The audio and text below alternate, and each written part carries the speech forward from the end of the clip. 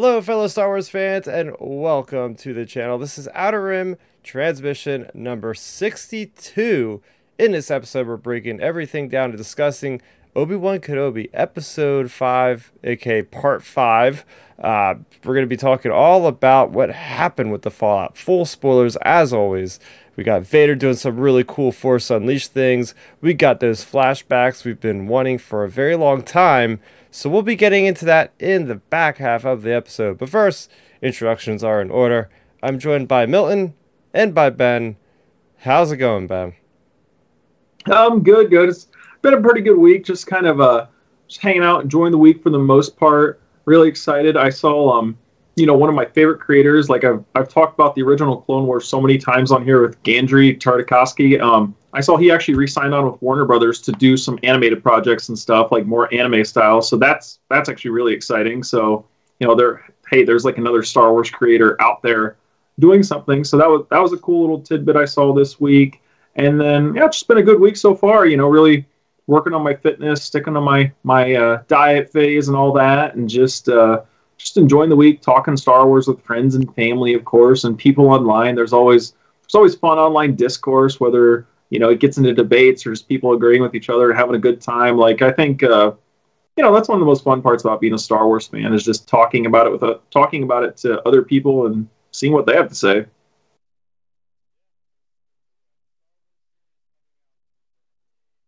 I think you're muted, Chris. Yeah, Chris, you're muted. I am muted, and I also had sound going through the speakers at one point when this all started, so that's going to sound nice on a recording. But that is all fixed and behind us. What I was saying is, yes, it is the time of a Star Wars series, so we're going to see that the population bubble up about, hey, this thing, Star Wars, which is always a good thing. We want it to be more positive than negative, but hey, that's just the lifestyle. It's just the world we live in these days, and there's not a lot we could do on our ends, Oh yeah, True. for sure. Go on, Milton. No, I was just saying you're not wrong. There's nothing really you can do about it, except for just control our own behaviors and actions. That's right. What's going on with you, man? Not really, nothing much this week. When it comes to anything big in particular, but now I'm excited to be back on the podcast like always. Today was a hell of a day work wise, but hey, I'm here representing. But I mean, I guess my week in Star Wars actually picked up a new book from this bookstore on Sunday. I don't think I should see that. Your background is like covering. Oh wait, what is? Oh, there it is. Yeah. So it's the making of Episode 1. Oh wow. Yeah, I got it at the store. It's the making of Episode 1. And I also picked up a new visual dictionary. I got the Rise of Skywalker one that I didn't have. That's the nice. one that's the one that reveals so much about the movie that I was like, why was this not in a movie? Like, Yeah. they have all this stuff about the Sith Eternals and all that, which I was very curious. There wasn't a lot of Palpatine stuff. That was more in the novelization. But it's that visual dictionary that basically made Darth Revan canon. Because they have this whole thing about the Armada that's like underneath the ground of Exegol, and they have like legions that are named after Sith Lords. And they have a cool couple name drops where it's like, that's the first time that Lucasfilm acknowledged that there's actually a Darth Revan. That's pretty cool. Yeah, no, and like I said, I've been meaning to get that visual dictionary for a while now, just because I do like collecting those. I have the big one for the original trilogy, and I have obviously the Episode 1, but I need to get Attack of the Clones and Revenge of the Sith. I don't have those yet. So, but other than that, though, yeah, I like getting those type of books. Yeah, I remember looking at one of my first visual dictionaries was the Attack of the Clones one. And I remember being on vacation. I think I might have been in Baltimore or somewhere near there. And it was like, I was in a hotel. I just remember like poring over the Geonosian catacombs, like looking at the cross section of like how their civilization works. I was like, this is so freaking cool.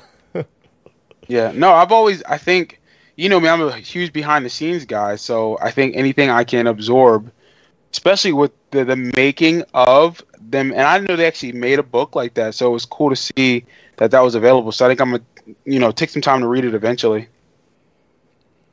Heck yeah. What about you, Ben? Did you have any cool Star Wars pickups or any experiences this week? Nothing too much really. Like I said, the only thing was just like seeing Gandry Tartakovsky like sign on with Warner Brothers. Like, he's another Star Wars creator, so it's just cool seeing him get back into like the anime space. So nothing too exciting, just the normal talking Star Wars with friends, pretty much like talking with you guys, talking with people online, like nothing nothing too crazy. It was just a normal week, I would say. Mm-hmm. Mm-hmm. As far as for me, I got a little show and tell here. I don't know if I showed you guys this, but as I often do, I paint miniatures and, well, let me pull up my camera on OBS so I can real time show this in the camera. I have somebody that needs no introduction. Whoop. There he is. Mr. Cad Bane himself. Nice. Oh, nice. That looks good. Yeah, so I mean, this is from Atomic Mass Games, is the producer of this game, but I like the pose, the action pose. You see the cape just like swirling in the wind. Mm. So this is really fun. You could use him in the new Shadow Collective Battle Force that I will have at my door tomorrow. Plenty of Black Sun pikes, all those cool, syndicates and all. So I'm looking forward. That's gonna be my weekend. Is a lot of relaxing, just putting those guys together, maybe painting up a few of them. But other than that, so that was cool. I painted that guy earlier in the week, and then last night, me and my buddy Teddy got on Star Wars Battlefront 2 from 2017, and I hadn't played that game in over a year. And I have it on Xbox since I have Game Pass, and you get like the EA games now on there. And it was really cool playing it on the newer system, playing that game, because it definitely performed a lot better than when I played it on PC, and when I played it on my original Xbox One. The frames per second was way higher. And I just was like, I hadn't played it in so long that when we first jumped into that Kashyyyk map on co-op, I was playing on clones with him in co-op. I was like, holy crap, this game looks amazing. And it came out like 5 years ago. It's like, that's just credit where credit is due to the people at EA, the people over there at DICE. They used an engine called Frostbite engine. Most engines are usually with the Unreal Engine, but they went and they made their own engine, which, has a lot of problems because it's their own proprietary stuff, but it has some of the best visuals. The Frostbite engine is freaking incredible, and even after all these years, there really isn't much graphic fidelity type video games that look better than something like Battlefront 2, just because of the platform that they used, which is not often used by other companies because it's like EA's stuff. But then it got me to talk with my friend. I'm like, this sucks because there's so much like out there with Battlefront that could have been happening, and they cut the development short because they switched the team from DICE that's currently working on that to go work on the upcoming Battlefront 2042, which ended up coming out and completely flopped last year. Like, there was a storm of players and people dropped off like it was nothing, and now they just started season one almost in like 8 months after the game came out. And I'm hearing rumors that they're pulling people off the project. Like the development that was supposed to continue is not continuing, basically because they're just not being successful enough to even warrant putting more time and money into the game, which is just like, come on. Like, they pulled the people off of Battlefront 2 to work on a game that failed pretty much at launch. It's just so freaking annoying because now EA is probably not going to make a Battlefront game for several years at this point. But the worst part of it is that the game was on a really good rebound. They put out the Clone Wars content with Kenobi, Anakin, the whole supremacy mode and all that kind of stuff. It was really getting going. And then they put out the Scarif map, and then that was basically the last piece of content. My buddy Teddy was telling me if you play on PC, they have this mod where they literally have characters from everything in there. People just make their own characters, their own movesets, and you have to go in these special lobbies. But they have like Din Djarin. I think they have like just the various characters from The Mandalorian, like all this stuff. I'm like, this could have been so great. Like, they could have officially like still been churning out content, And I mean, part of it is their fault, obviously, because they shot themselves in the foot at launch with all the star card controversy, pay to win kind of stuff. But Yeah, so I was taking a trip down memory lane for me last night with Oh, Battlefront. oh yeah, that's always fun. And actually, you talking about the Unreal Engine, that actually reminded me. I did actually have an interesting little thing for my week in Star Wars. So earlier in the week, it was Monday evening, and I actually saw like I had a YouTube video just suggested to me, and it was a someone took like the Unreal Engine software or whatever, however they do it. I don't know about any of that stuff. But anyways, they remastered the entire Battle of Naboo when all the Gungans and droids are fighting, and it looks incredible. Like if Oh anybody, yeah. yeah, it looks so good. Like it looks like obviously the original is great, but it looks way better.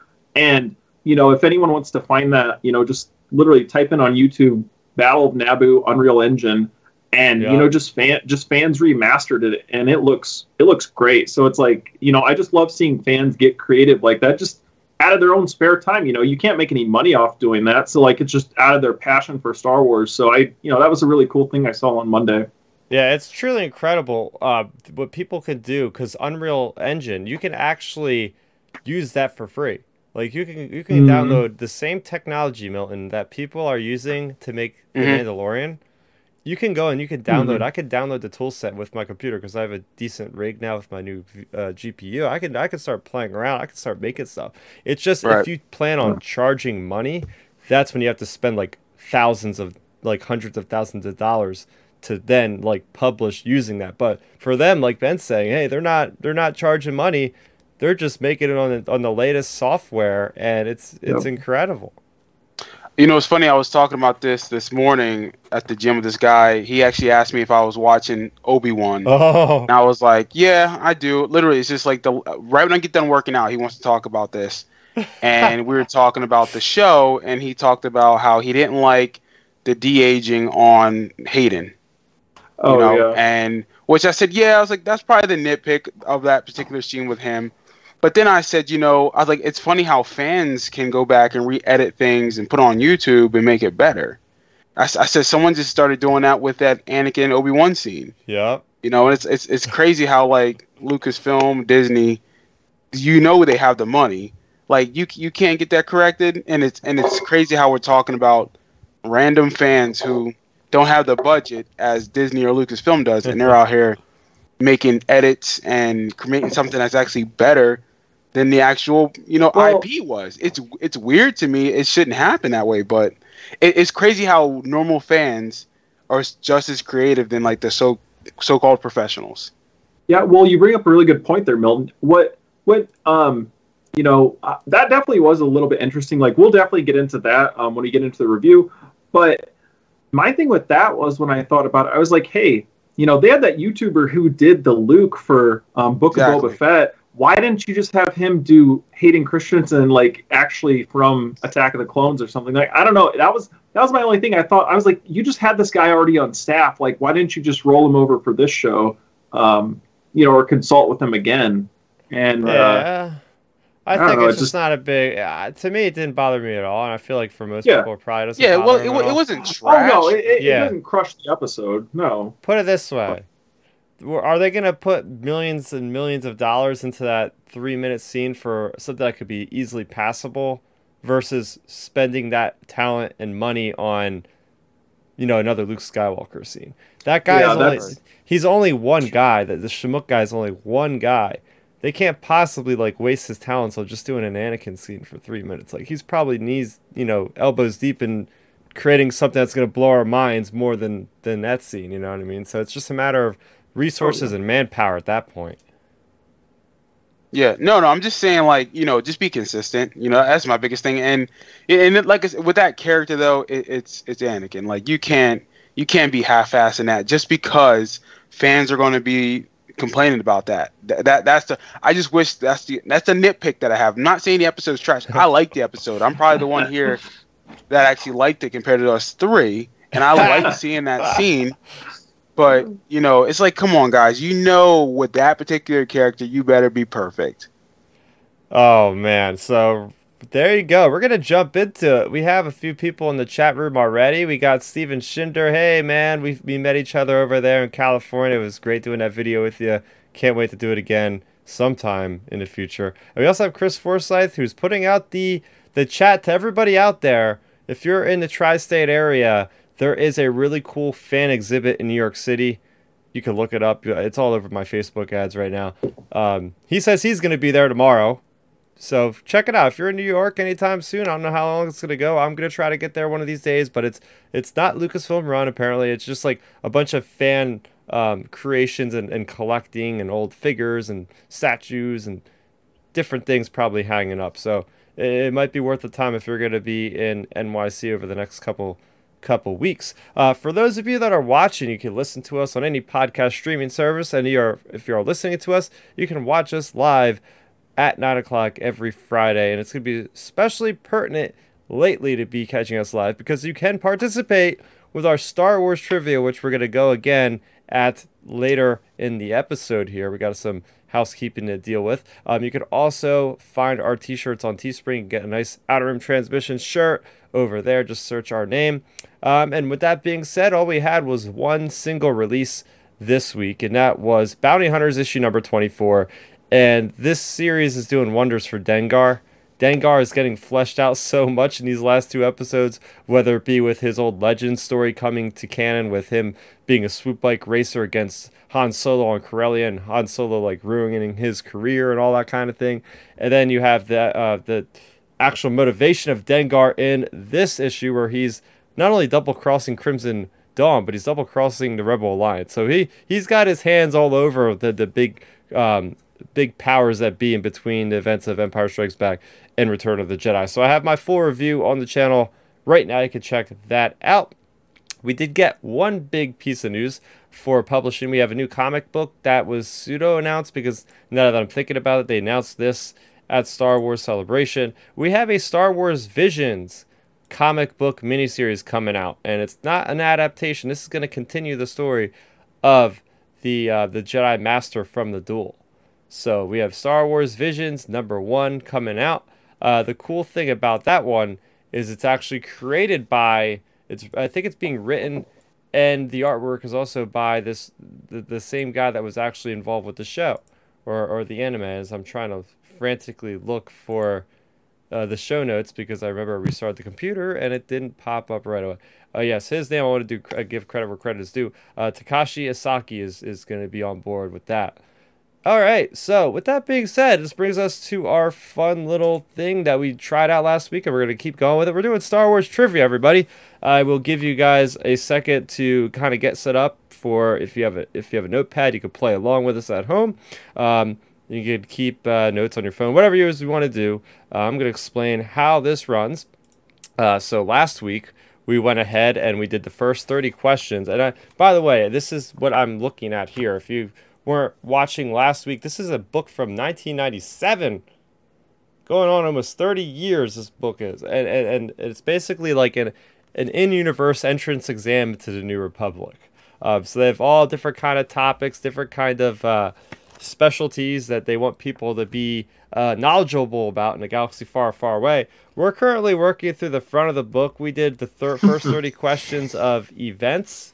So we're going to pick up on number 31. I believe there's going to be another 30 questions for tonight we'll be going through. So these are all either multiple choice or they are true or false. So, and the cool thing about this is obviously there's a lot of legend stuff in here. It's not just the films. There's some really deep cuts for some Legends material in here. So hopefully you do better than us. No, we didn't do that bad last week. I think we got like an average of like a C basically out of everything. Yep, 77%. Yeah, so people like Steven have never heard of this book, and neither have I. So this is gonna be where the fun begins, as a Jedi once said. So I think we're gonna just start. Are you guys ready? Yep. Everybody ready? Yep. All right, number 31. At Jabba's palace, Luke Skywalker killed Jabba's pet, A. Bantha, B. Rancor, C. Droid. So we're starting off with a bit of a softball here. Some of these questions can be very easy or very hard. You guys got it? Oh, yeah, B. Rancor. Yeah, that's easy. All right. Yep. All right, keep your answers to yourself. No. 32. When did Darth Vader want to freeze? Or wait, sorry. Whom did Darth Vader want to freeze in carbonite? A. Han Solo. B. Luke Skywalker. C. Princess Leia. It'd be B, Luke. I would say would be the intention. Ooh, you know what? That's a little bit of a trick question there. I don't know. What do you think, Milton? You already know I know the answer. It's I can't say it. Like I know the answer. Like it's easy. Like I mean, like, if you know the movie, you know who he froze. We got the chat chiming in. Oh well, who he froze? Yeah, but I think his intention was Luke, though, wasn't it? His intention was to get Luke and take him back to the Emperor. Yeah, but he was to freeze him. Testing. Yeah, he wanted to freeze him. Yeah, I mean he wanted to capture him clearly and turn him. Well, no. Actually, his intention really was to turn Luke so he can use Luke to kill the Emperor and take over the galaxy. All right. Number 33. This one's for the Legends fans out there. Who was the Emperor's hand? Was it A. Mara Jade, B. Raganda Ismarin, C. Ri Lao, or D. Ogwin Zhou? We'll go with A. Mara. Yeah. All right. Okay, going over to 34. What was the clearance code for Darth Vader's shuttle for its arrival at the second Death Star? A. ST-321, B. ST-213, C. ST-123, or D. Blue? This is one of those tough ones. The number ones always get me. God, I have no idea. I forget. Because it's not, they don't say it loud. It's just like, I know he says, he's like, let so-and-so, no. Yeah, he says, let so-and-so know that Lord Vader's shuttle's arrived. But I forget the number he says. Yeah, I don't care about that stuff. Yeah, I'll just guess C. Yeah. Okay. All right, number 35 on Tatooine. Who became a victim of the Great Sarlacc? Was it A. Bib Fortuna, B. Ula, C. Salacious Crumb, or D. Boba Fett? I think we all know that answer. Yeah, if you've seen the show, you already know. Yeah, I mean, unless you're just a newbie to this, yeah, we all know who that is. Number 36. How did Ben Kenobi describe Darth Vader? A. More machine than man. B. Twisted and evil. C. Terrifying. Wait, there's not another option for two? All of two them? Of the answers, or all of them? Nope. Wait, he said. I know he said the first two. Twisted and evil. He's more. Machine. I think he said twisted and evil about the Emperor in Episode 5, Milton. I think. No, he talks Didn't about. he? I'm pretty sure he says Vader Not twisted. sure. Yeah, I'm pretty. What are the choices again? Okay, A. More machine than man. B. Twisted and evil, or C. Terrifying. I want to say it's A and B, but I'll go B. That one sounds more like. I'll go A. I think I'll go A on Oh, this one. we got some spicy on with this question here. Now, this one's gonna be fun. 37. Who oversaw the final stage of construction of the second Death Star? Was it A. Darth Vader, B. Moff Jerjerrod, or C. Emperor Palpatine? Oh yeah, that's a trick one too. However, I'm pretty sure that's C. I think it's. I feel like it's. I feel like I don't know if that's C. I think it's B. I think it's Moff Jerjerrod. I think isn't that his name on there? I think. Yeah, I'll go with B with mine. All right. Number 38. What, according to Luke Skywalker, was the Emperor's greatest weakness? His faith in his friends, B. His overconfidence, C. His Jedi training, or D. His age? Who did Palpatine say that about Luke? Yeah, let me repeat it. What, according to Luke Skywalker, was the Emperor's greatest weakness? Emperor's. It's say it again. Say the choices. A. His faith in his friends, B. His overconfidence, C. His Jedi training, or D. His age? Oh yeah, that's B. Yeah, definitely. Okay. Well, we have a different kind of question here. This one's just simply fill in the blank. So hopefully you know this. Number 39. The name of Darth Vader's true self was... I mean, Yeah, like we yeah, we kind already of know. know this, especially with the current We thing we're got watching. Chosen one. You know what I'm saying? Anakin. Like, yeah, something Skywalker, I think. Whatever. Yeah. Yeah. All Slave right. from Tatooine. 40, true or false, the Emperor was not surprised that Luke Skywalker was with the rebels on the Endor moon. So that's true or false? Say that again. Was he about Luke? Yeah, so the key words here, listen for him.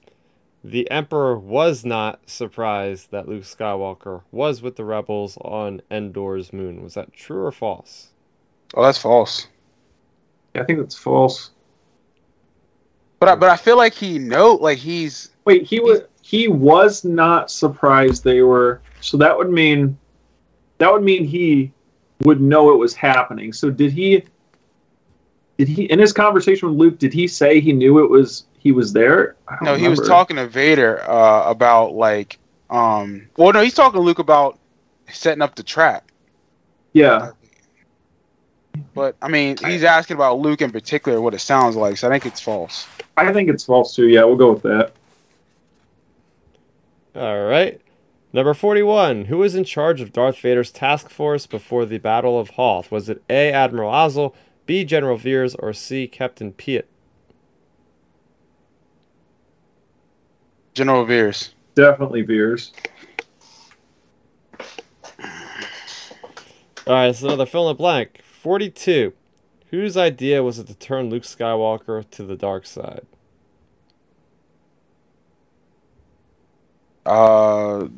His old boy Vader. Yeah, I would say Vader All right. to overthrow the Emperor. Now we have 43. This one is going to make you think a little bit. All right. And this is just, you got to answer this one on your own. Fill in the blank. It's a list. List the bounty hunters hired by Darth Vader. I have no idea. I'll be honest with you. I only know two. Oh, come on. You got to know more than two bounty I hunters. just know two. I mean, we know the two obvious ones. Well, three maybe. All right, so we'll knock out Boba Fett. I just was talking about one of them about 5 minutes ago. Yeah, I'm sorry. Gone. Okay, so we'll knock out Boba Fett. How many are there, Chris? Did it say? Did it say that in the question? I think there are 6. Okay, so Boba Fett 1. Zuckuss 2. Okay. Orlam 3. Yep. Dengar 4. IG-88. We can't forget him. IG-88. And then, wow, why am I drawing a blank? Milton, you know this, the lizard guy. Oh yeah, I know him. I forget his name though. Boss. Yeah, Boss. There we go. There's 6. Got it. Nice. All right. Holy crap. Now, did you look at Dark Nerdy Gonzo's comment to answer that? No, I don't even have the YouTube up. Oh, okay. I have our good. Don't Don't bring the YouTube up. For once, don't look at it right now because we got all the answers in the chat room. We got several people answering, which is fun. All right, let me pick up where we left off. Oh, okay. Number 44. Who was the commander in charge of overseeing the construction of the second Death Star? Wait, didn't we just... Yep. Why is this... Oh, the commander, that's Gerard. So that means I missed that last question. Moff Gerard is they are slightly different questions. One was about who oversaw the construction, and who is the commander. Oh, okay. So Gerard's this one, I think, and the other one was the other one. Yep, the other one was either the Emperor or Vader. Mm-hmm. All right. 45. Who told Darth Vader that Leia Organa was his daughter? Was it A, Ben Kenobi told him, B, he always knew, C, Luke Skywalker told him, D, he divined it from Luke's feelings, or E, he divined it from Ben's feelings? That's a D. D. Luke's feelings. All right. 46. Who killed Emperor Palpatine? Was it A. Luke Skywalker, B. Han Solo, C. Leia Organa, or D. Darth Vader? I mean, according to some sequel films, he didn't really die, did he? Spoilers. Well, yeah. Technically, this question could be considered invalid. But yeah, D. Vader. Dude, yeah. 47. Who followed the Millennium Falcon as it flew toward Beston? Was it A. Darth Vader, B. Grand Moff Tarkin, C. Nil Spar, whoever that is, and D. Boba Fett? Boba. Yep. D. Boba. 48. Darth Vader called the Emperor blank. It's a fill in the blank. I mean, any Bad. word could be Bad. A jerk. I don't know. Master? This one, like, there's nothing there. He called the Emperor. It would have happened to be in episode 5, I would say. So Master. Oh, that might be it. I would say, yeah. I guess I'd say master. I'd say master. Yeah. Yeah. Oh, what is thy bidding, my master? Yeah, that's what he said. Yep. I think that's what it is, Milton. Oh, this one's interesting. Number 49. Admiral Dala was trained by A. Grand Moff Tarkin, B. at the Imperial Military Academy on Karita, or C. by Captain Paleon. Now, she is a Legends character. So this is... I don't know if you guys are familiar with Admiral Dala or not. And that goes for you guys in the chat as well. Y'all know who that is. I would say, if I had to guess, Milton, from the time period, it's probably related to the Thrawn trilogy. So I'd say Pelion. Which one was that, Chris? D? That was C. Oh, C. Okay, C. Yeah, we'll go C. Pelion. I think I would just guess that. I feel like that's kind of right. And no, Greg F. We did not start the review yet. We are getting there in probably the next 5 minutes. We're almost done. We're doing our little trivia that we warm up with every week. All right, number 50. How many times did Emperor Palpatine execute Bevel Lemelisk? A, 1, B, 2, C, 7, D, 35, or E, never? I don't know who this character is. Yeah, I don't know who that is. That's never. Well, yeah, we'll go D, never. I have never heard of that character in my life. So Dark and Nerdy Gonzo is on top of the legends. He really is. No, I goes to these answers. I'm impressed. Side tangent, really quick. The reason why I liked the question 49 about Admiral Dala and who she was trained by is because in canon there is a commander named Commander Zara, and I'm pretty much she's the canon version of this Admiral Dala. She was trained by Moff Tarkin, so I found it very interesting how they're doing like a Legends kind of story with her. Anyways, we're getting back to it. 51, true or false question here. Darth Vader helped the Empire hunt down and destroy the Jedi Knights. True. True. You're seeing that firsthand in Kenobi. All right, number 52. Grand Moff Tarkin did not destroy Dantooine because it was A, too remote to make an effective target, B, not a rebel base, or C, too close to Tatooine. A. Too remote. All right. 53. How did Darth Vader know of Ben Kenobi's presence on the Death Star?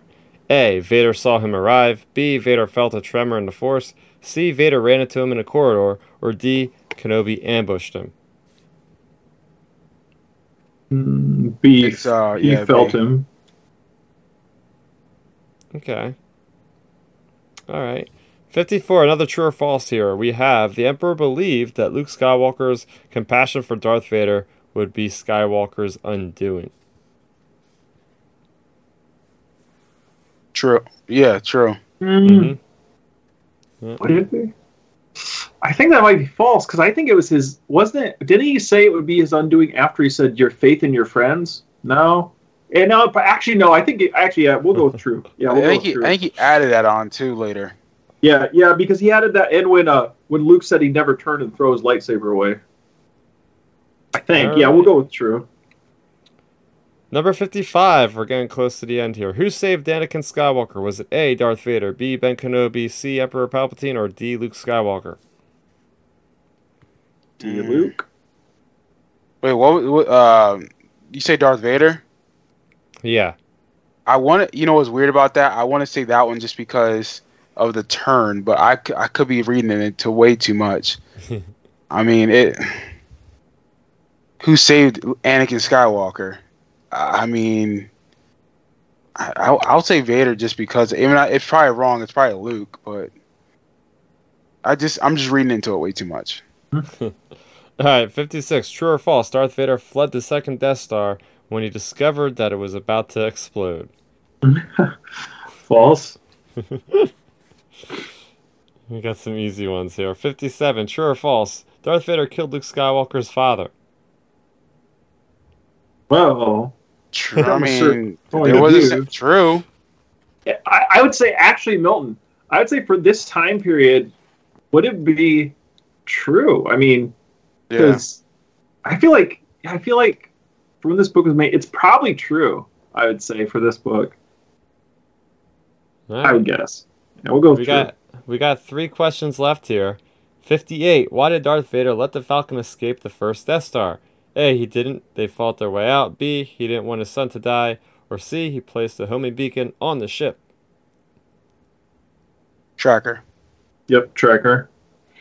All right. 59. In the Battle of Yavin, Darth Vader was about to shoot Luke Skywalker's X-Wing when A, the Death Star exploded. B, Wedge Antilles shot Vader's wingman. Or C, Han Solo shot Vader's wingman. Han Solo. Yep. All right, final question here. True or false, the first time Han Solo ever saw Princess Leia was aboard the Death Star while they were under attack by stormtroopers?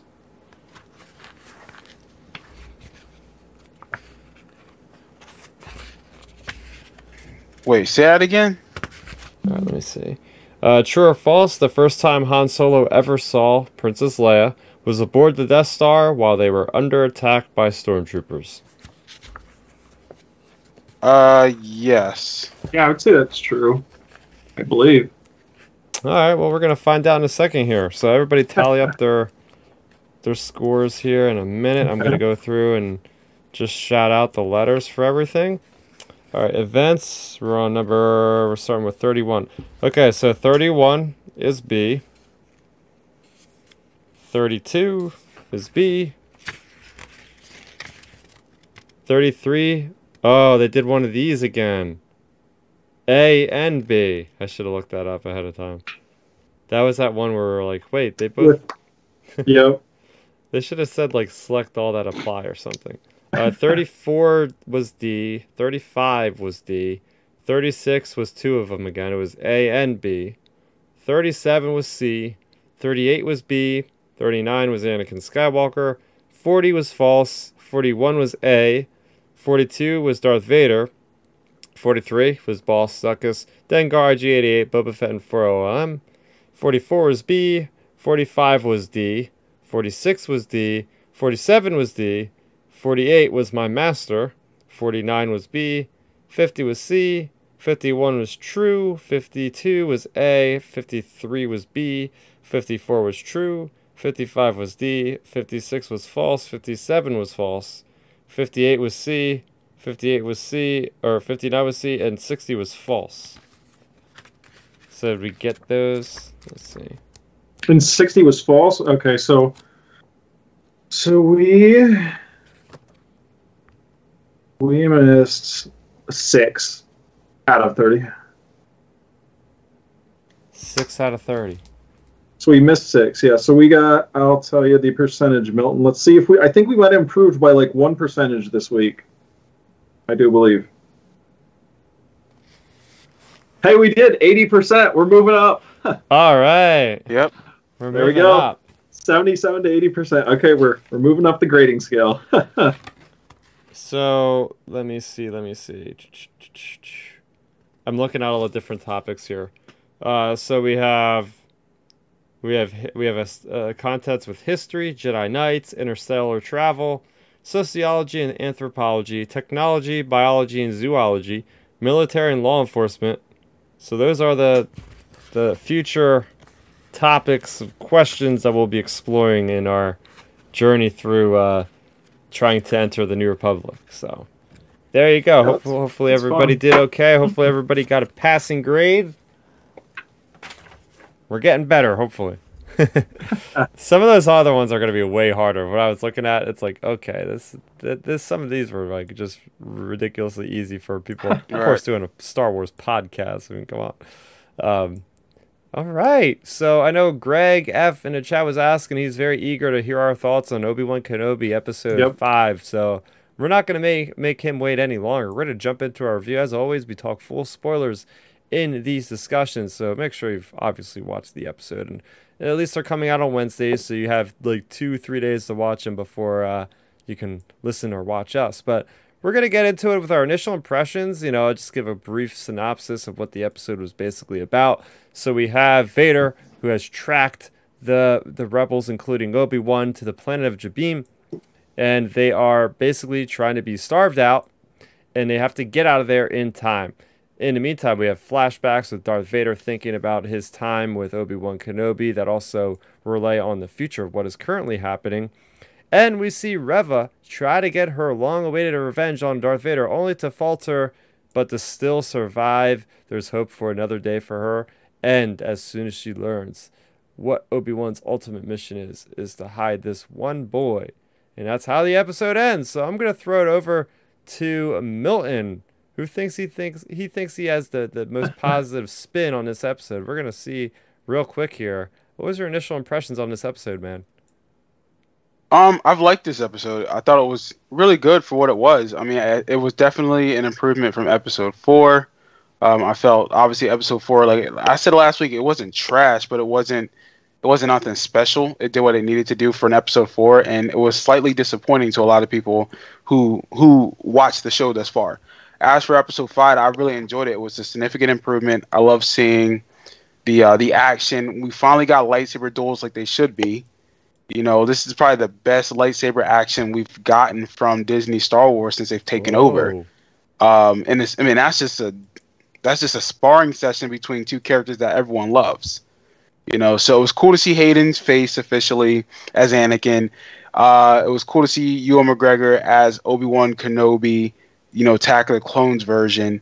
I felt maybe they could have done that scene a little bit differently, or maybe picked a different time setting.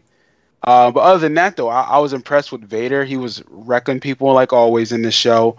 I love where this story is going. I'm hoping that the finale, is able to take it over, in the sense of wrapping everything up. Because there's a lot of unsolved questions that we still have for this particular time period in episode or a show. But overall, I liked the episode. Yeah, were there some things about it that I didn't like? Absolutely. But I thought this was a really good episode, especially compared to last week's. Oh, yeah. What about you, Ben? I would say, like, for me, so my initial impression of the episode at first, right out of it, 3 o'clock in the morning, was awesome. And then I rewatched it again. And I feel like my first initial viewing of it was kind of like, just kind of clouded from all the hype of like the Vader and Reva sequence, because, I mean, come on now, seeing Vader just like walk right through Reva, basically, like, just Disney, like in Star Wars, showing us how powerful Vader really is at this point. Like, he didn't even need his lightsaber to deal with her. So like seeing Vader basically go, I think you mentioned it to start the podcast, Milton, like basically Force Unleash mode, like that was awesome. So, getting to see Vader in that type of light and then him pulling the ship down, that was incredible. Those type of things like really shine for me for the episode. But then to me, I feel like where the episode starts to lose me. And again, I would agree with you, Milton. It was better than last week's, because last week's was just kind of mid. It was okay, but it wasn't anything special. But I would say for this episode, when I rewatched it, there was like a lot of moments that appeared where it just made me think like, not even like say the content wise, I feel like the directing is the major issue in the show, just because like there are a lot of directorial choices like and creative choices, like, it was just weird how they like brought Obi-Wan out and then they brought him back in. Like, sure, it was for, obviously for Reva to try to take out Vader, but just the way it was shot was really weird. Like, because even on my first initial viewing, I was like, okay, what's going on here with that? So like, those type of things like that, like little things like directorial choices like that, made me go, okay, like, I don't know about this. Like, this episode's good, but it's not great because of that. Like, because of those type of things. And then, like, I'm happy we got the flashback of Anakin and Obi-Wan, of course. But I kind of talked about it in our chat earlier this week, and I think I even posted about it on Twitter. Like, at this point, now that we're 5 episodes in, unless we get, like, a lot of flashbacks in the finale, which, who knows, we maybe could not. But I would say, by the way this is going, it's probably not. So, like, it makes me think, like, I wish they wouldn't have paraded Hayden around, basically, like, making him seem like we were going to get a lot of flashbacks. Like, it felt like we were going to get a lot of Hayden in this show, and then we only get maybe, like, a total of 3, 4, 5 minutes. And it's like, wait, I honestly, like, as a viewer, and even as a hardcore Star Wars fan, think about how hyped we would have been, guys. Like, if we would have rolled into this episode this week and they open with Anakin and Obi-Wan training, like, that would have blown everybody's minds it'd be as a big, like, kept secret as, like, Luke was in Mando. So, like that sort of thing, like, those type of things are what, like, bother me, because it's just weird creative choices, weird marketing choices, just a lot of strange choices coming in and out of this episode. And then I did feel like we spent a really long time. Like, it just felt like, I don't know, it felt like it lasted 5 or 7 minutes, like, of Leia trying to be, like, an electrician, basically. And I was just like, what is going on here? Like, this is just, I feel like a waste of our time as, like, a viewer. Like, and when did Leia get these skills to deal with these droids and stuff, too? That's what I think, like, red flag to me was like, okay, I guess, like, this princess who, I mean, you could correct me if I'm wrong, Chris, but it just feels like just the way they set her up in this show. Like, let's just say this standalone show. I mean, I'm not sure in canon. Otherwise, in other comics or expanded pieces of books or anything. But, like, they made it seem like Leia was kind of like the Rapunzel, like, hidden away by Bail and his family, like, really protective over her. So, like, how would she have these skills to, like, do this stuff in this episode? I don't know. It just made me think, like, okay, like, this is just, like, convenient plot device stuff. But, we'll get into more of that. How about you, Chris? Yeah, so I think the episode did its job as a penultimate episode for what we currently have in the storytelling. It was able to finally, I mean, you can argue that we could have gotten a lot more development on Reva earlier in the series, but I'm happy that we finally got it. I'm happy that we got some resolution. I'm happy that we got, like, kind of like I wouldn't even call it a plot twist, because I seen it coming a mile away that she would try to kill Vader. I already felt like that was the whole purpose of her, but it was nice to actually see it to come to fruition, whether or not it was, given enough time to be, quote unquote, earned or whatever, is another kind of discussion we could have about that, how things resolve so quickly from learning to, like, seeing her get stabbed. It was like, okay, I get it. But, like, the episode did its job with getting the characters where they need to go, and it felt like things ramped up. But it wasn't amazing. It wasn't great. It was good. It was okay to good for me in my eyes. I do like certain elements, like how the flashbacks tied into what was currently going on, from, like, you kept seeing from Vader's perspective about, how there was, like, 4 parts of that duel, 4 or 5 little intercut parts that you can edit together. But, like, at one point he's, like, overwhelming Obi-Wan, and that's what's happening on the base. They're overwhelming all the people. And then we see him getting tricked by Obi-Wan with getting a lightsaber. Then we see him literally getting tricked again in current times with the ship pulling out.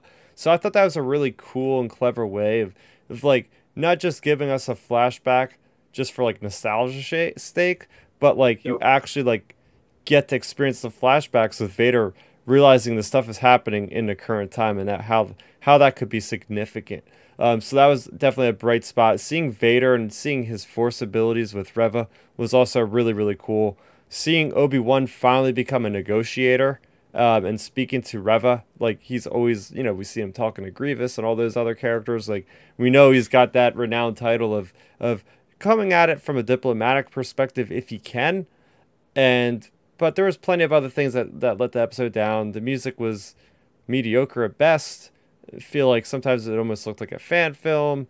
The location of Jabim, like you said, Ben, it was like, wait, Obi-Wan walks outside, walks to the door, then walks outside, then walks back in, kills two stormtroopers. It's like, wait, what is happening? I feel like the location is just like too much of like small scale for what Star Wars needs. Well, And this is a 6 episode series that was supposed to be a film, so I was expecting a little bit more cinematic quality, especially for only getting 6 episodes. It's not like this is a 12 episode series. You know, they have less of time to tell the story, so hopefully they have more of a budget to put into these 6 only episodes.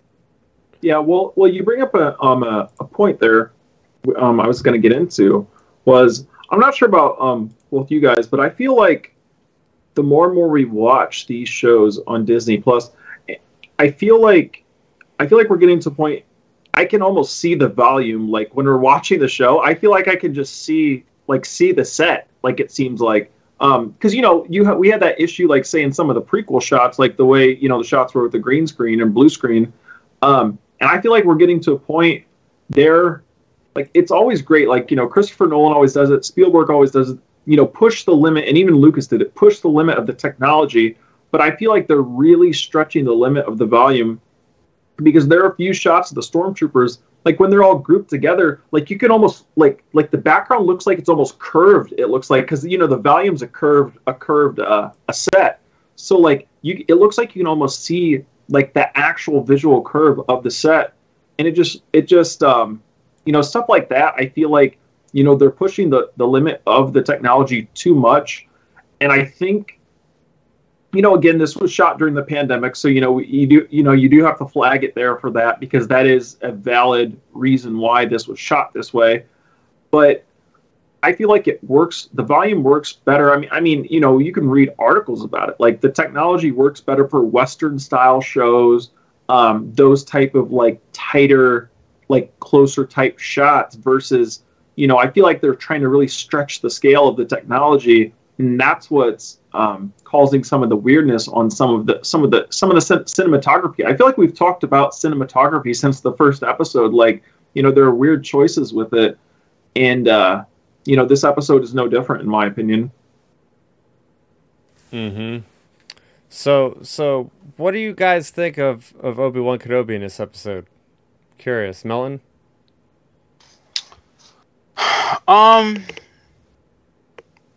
I mean, I don't know. I thought he did. He played his role well. I mean, we got to see that he was trying to save the people, and you saw the old Obi-Wan. Well, I guess when he was banned, you were seeing the old Obi-Wan come back, and how he was stepping up and saying, "Hey, we're going to help these people." That was a cool sentence to say, like, "Hey, listen, we're going to help these people." Like that's his nature. I love seeing him. As that negotiator. I thought that scene was kind of weird, though. Now, I don't know if they were talking or they're using the Force to communicate, but that was kind of a weird scene because it's like if you're Stormtrooper, you're thinking, what is she doing? Like, she talking to something? Like that was weird to me. Yeah. So that was a goofy thing. Talking to midair. Yeah. But overall, just to answer the question with Obi-Wan, he was pretty much Obi-Wan Kenobi, especially in those flashbacks. I mean, that I was perking up every time I saw him and Hayden on the same screen because I really enjoyed that. That's probably the best part of this particular episode, except for whenever Vader was doing his Force foo, when he was just whipping her with like the Matrix powers, which was fire. But again, I was pleased with Obi-Wan. I'm glad we're seeing more of him come to life and what he used to be. Again, I didn't have any really much complaints about him in particular. Yeah, I will say Leia got too much love in this episode, and this show is starting to become more about her. Yeah, I felt this episode was becoming more about her and like that whole. You're right. What she works a Radio Shack now? Like, yeah, I don't understand the point of it because you don't have any inclination of her later on in life ever dealing with electronics. Yeah, it'd be one thing if we see her like adept at doing that sort of thing. She doesn't repair R2 in Return of the Jedi when he gets shot. No. Wait, Nor does she repair him in the other movie, New Hope. Yeah. it's Like, just I don't understand the logic of it because you have like 200 people. Like, surely one of those other people can why fix not? it. Why not Roken, the other, O'Shea Jackson's character? Why not have him do it? Like Well, he said he's. himself he can't fit in there. Oh He yeah, said that's it was true. too Yeah, big. He said it was yeah, too. that's true. Yeah, That's why they true. used her, and Yeah. you knew that was coming when he said, "I can't fit," and he's like, "Get me." She just walks out. Get me a ladder. It's Wait, what? just a reason to Like put her that in the was episode. yeah, That's that it. was stupid to me. I'm like, that makes no sense. And then one thing I definitely didn't like was the humor use in this episode. He Yeah. was what's his name again? Njami. What's that character? What's his Oh, real name? Kamal. Yeah, he was Haja, a waste. Haja. Yeah, he was a waste. It's like, bro, like he was. They were talking about like he said something, and Obi-Wan would say something, and he would like repeat something in the background. He's like, yeah, he's like, check on Leia. He's like, Leia, what are you doing? Are you done? Yeah. Are you done? I'm like, oh my god, dude! Like you're in the middle of a war battle or war scene, bro. Like, why are you cracking jokes? That's too. Like- See, that's too real world for me right Yeah. there. Yeah, And it's in a Marvel movie. yeah, see, that's exactly what I was thinking. It was like, this is not like Marvel comedy here. Yeah, And then, like for me with it, like I can echo both your guys' points on it. Like I think Obi-Wan, for what he did, like, as we mentioned, I feel like he could have gotten a little more screen time, like cut down Leia's screen time, cut down Hodge's screen time, cut down a lot of these people's screen time, and have a little more Obi-Wan. But for specifically for what he did, I think it was really nice. I think they did a really good job with it. Like Ewan's acting is on point. Like he's great. I think, as you said, Milton, I didn't even think about that. That is true though. The whole him and Reva talking, like, were they talking through the Force? I watched it twice, and I actually, you can't tell. So, they could be, they couldn't be. I really did like when Obi-Wan like got the realization of like, you were a youngling, blah blah blah blah blah. You saw him, like, and I was laughing so much because it just brought me back like to like the people that were going wild from like when Reva revealed Anakin to Obi-Wan, when everyone was like, how did Reva know, blah blah blah. like, yeah, and I'm like, here we go, that addressed your question, people. Yeah. So like, it was Oh, great. and listen, you knew that from the first scene, because I even put it together. I was like, dude, that's got to be her. Like, well, yeah, why would they open the show that way? Yeah. So like I thought they did good with that. And then just Obi-Wan getting back to his like mojo of like helping people. Like now he's hero Obi-Wan. Like he's the Obi-Wan we know that ended basically like with Hope and Revenge of the Sith, Right. Now have you guys noticed? They're purposely, for the last 2 episodes, they're never allowing Vader and Obi-Wan to be in the same room. Like because Interesting. because I'm thinking to myself, like, well, he keeps running away. Obi-Wan keeps running away from Vader anytime he's like close to him, and it's like I think they're purposely doing that to try to set up, I think, this duel that's coming up, and hopefully in Episode 6.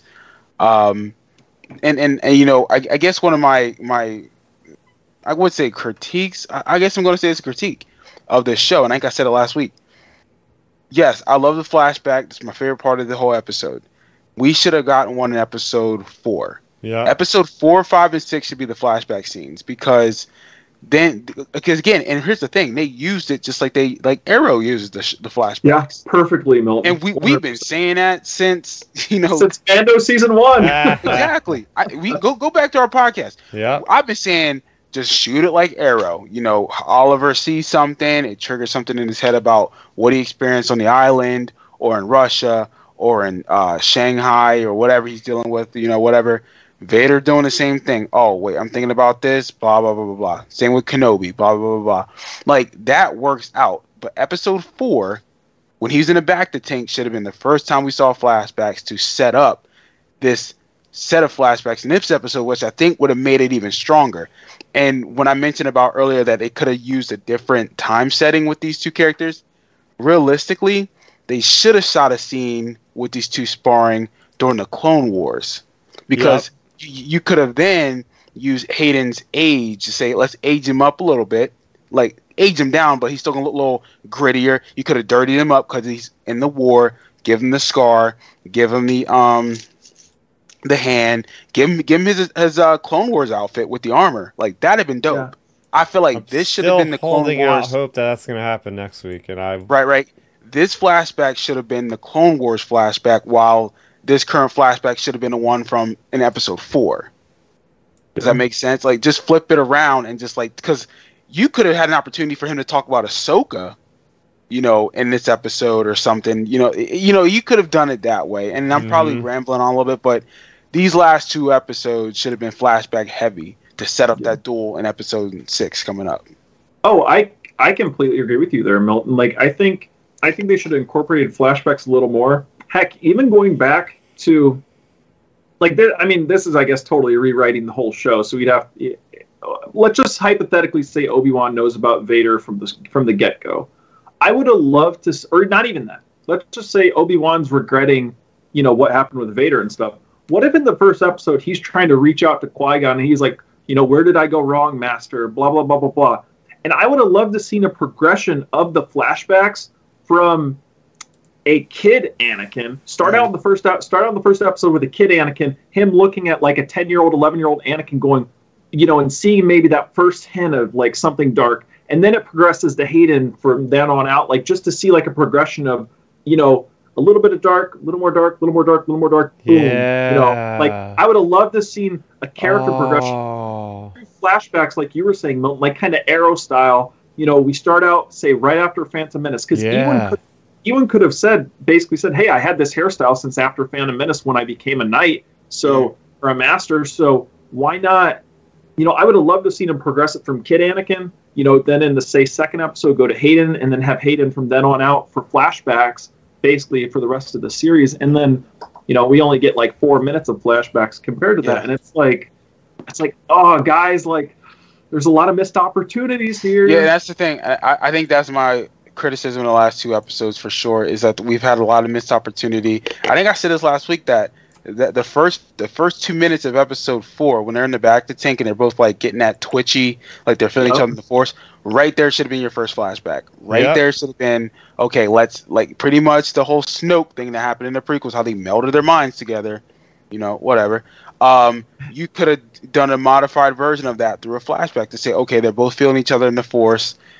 What memory here would be a perfect memory to explain what just happened in episode 3 with their clash, but also Obi-Wan's trauma. So it could have been a flashback that represented Obi-Wan's trauma and how he viewed Anakin growing up, or as a Padawan. And then this one could have been, the duel, the brotherhood. And then the third one could be like, okay, something must have happened to where Obi-Wan really became shook about who this character could become. Yeah. Oh, 100% that. Or heck, even do something like, they do it in the sequels. So like, if you want to incorporate some of this in, strategy, why not do it? Okay, so we saw it with Kylo. Luke had his story, Kylo had his story, and then there was the real story. Why not, you see a flashback, flashback with Obi-Wan, and then like a flashback from Anakin's point of view when he's in the back-to tank.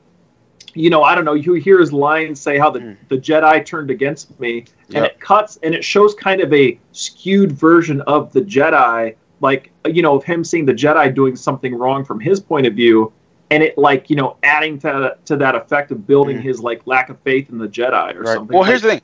I just imagine writing this scene, and I'm no writer in Hollywood, let's be real here. But, like, imagine, like you said, you go to Anakin's perspective about how he felt the Jedi was turning on him. We already have the scene right there that we can build upon. Go to that back to tank. He's having the Force stuff. He opens his eyes, and all of a sudden it flashes back to the moment him or Obi-Wan and Anakin are talking about portraying or spying on Palpatine. Okay? Yep. Then, because remember how that scene ends, how he's like, I'm not asking you, the council is. Instead of just cutting it off, then extend that scene to where, okay, what's Anakin thinking? See how he's looking at the temple now, how he's seeing the Jedi. He's probably putting stuff together, having do you could have some music in the background. Yeah, you could have turned that into like a mystery type flashback of like Anakin starting to like see what's going on with the Jedi. This can't be right. you could have at least extended that scene or at least build upon it. That's a perfect idea, actually. Dude, again, I'm no writer, but if y'all want to hire me, Lucasfilm, I'll write your flashbacks. Again, here's the issue: they had too many cooks in the kitchen with this series. Yep. Between everything with the being a movie, there's this, the chat is talking about. There's this guy named Joby Harold. Then there's this other guy named Andrew Stanton. Yeah. Then so it's just like then there's the other guy. And that's my problem. It's just like there's too many creatives involved. So here goes back to one of my original beefs with Kathleen Kennedy. Now I'm going to shade on her right now because you are the president of Lucasfilm, okay? You are the Vince McMahon of that company. Now Vince got a little scandal going on, okay? But I'm saying is like Vince runs the show, okay? Kathleen, you should be running the show. Like Kevin Feige is Marvel Studios. And we don't hear anything about multiple cooks in the kitchen. Now he collaborates with his people, but they have a singular vision for every movie that they do and every phase that they do. And he's like, okay, we need to go from here, here, and here. If you want to have some creative liberties, great. As long as we get to here, here, and here. Yeah. Why can't we get that? Why can't we get that from Kathleen with a character that everyone universally loves from the prequels?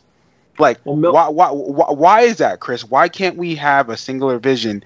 And that whole too many cooks in the kitchen thing, yeah, it's ridiculous. That shouldn't happen.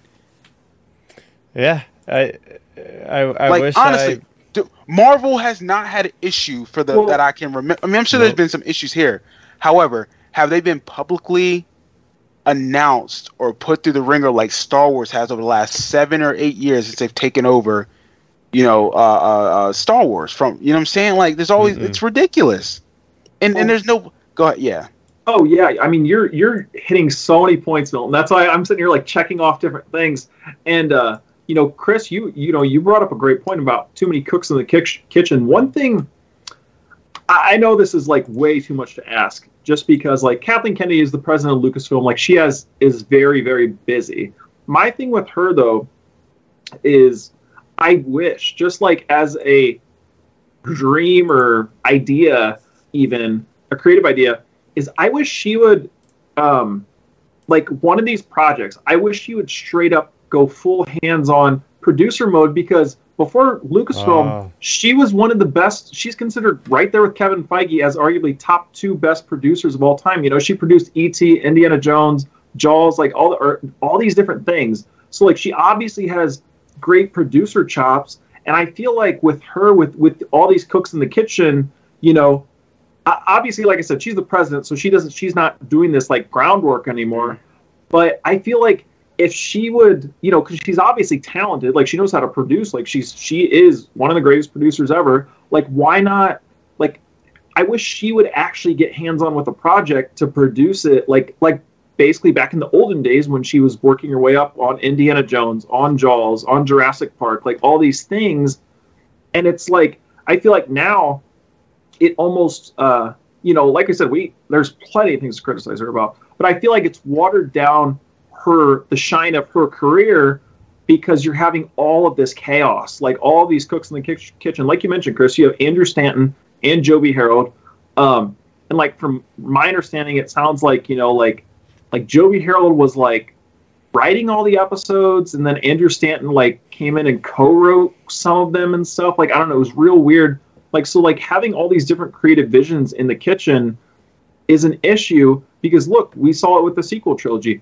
JJ and Ryan were writing their movies at the same time, and you saw how The Force Awakens and Last Jedi clashed on some of the story points, and then JJ going back and having to basically do certain points, and like that is just too many cooks in the kitchen for a trilogy. Like, they should have signed JJ on for a whole trilogy, or like pushed it back a little more. Like, so things like that, it's the whole cooks in the kitchen thing that, like, it's all on Kathleen Kennedy's watch. It's like, we can't, like you mentioned, Milton, the Kenobi show is so huge. Like, it should be like taken with so much utter care versus like a marketing thing for Disney Plus. It's like, I'm saying, like it's like, look, it's like, in any business, when it comes to working with talent or stars, like, you take care of your best.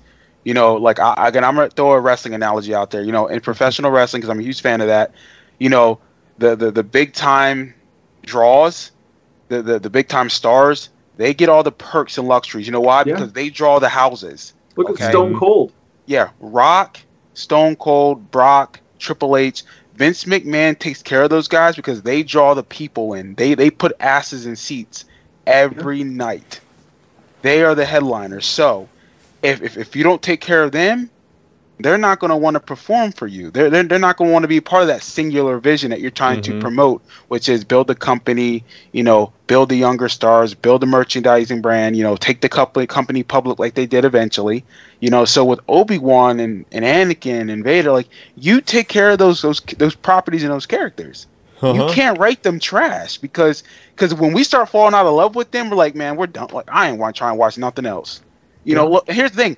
Now my anticipation about Andor and Ahsoka has gone down slightly because it's like Andor is a loved character from that particular movie, but now I'm feeling like, wait, if y'all doing this to Obi-Wan, what y'all gonna do with Andor? If y'all doing this to Obi-Wan, what you gonna do with Ahsoka?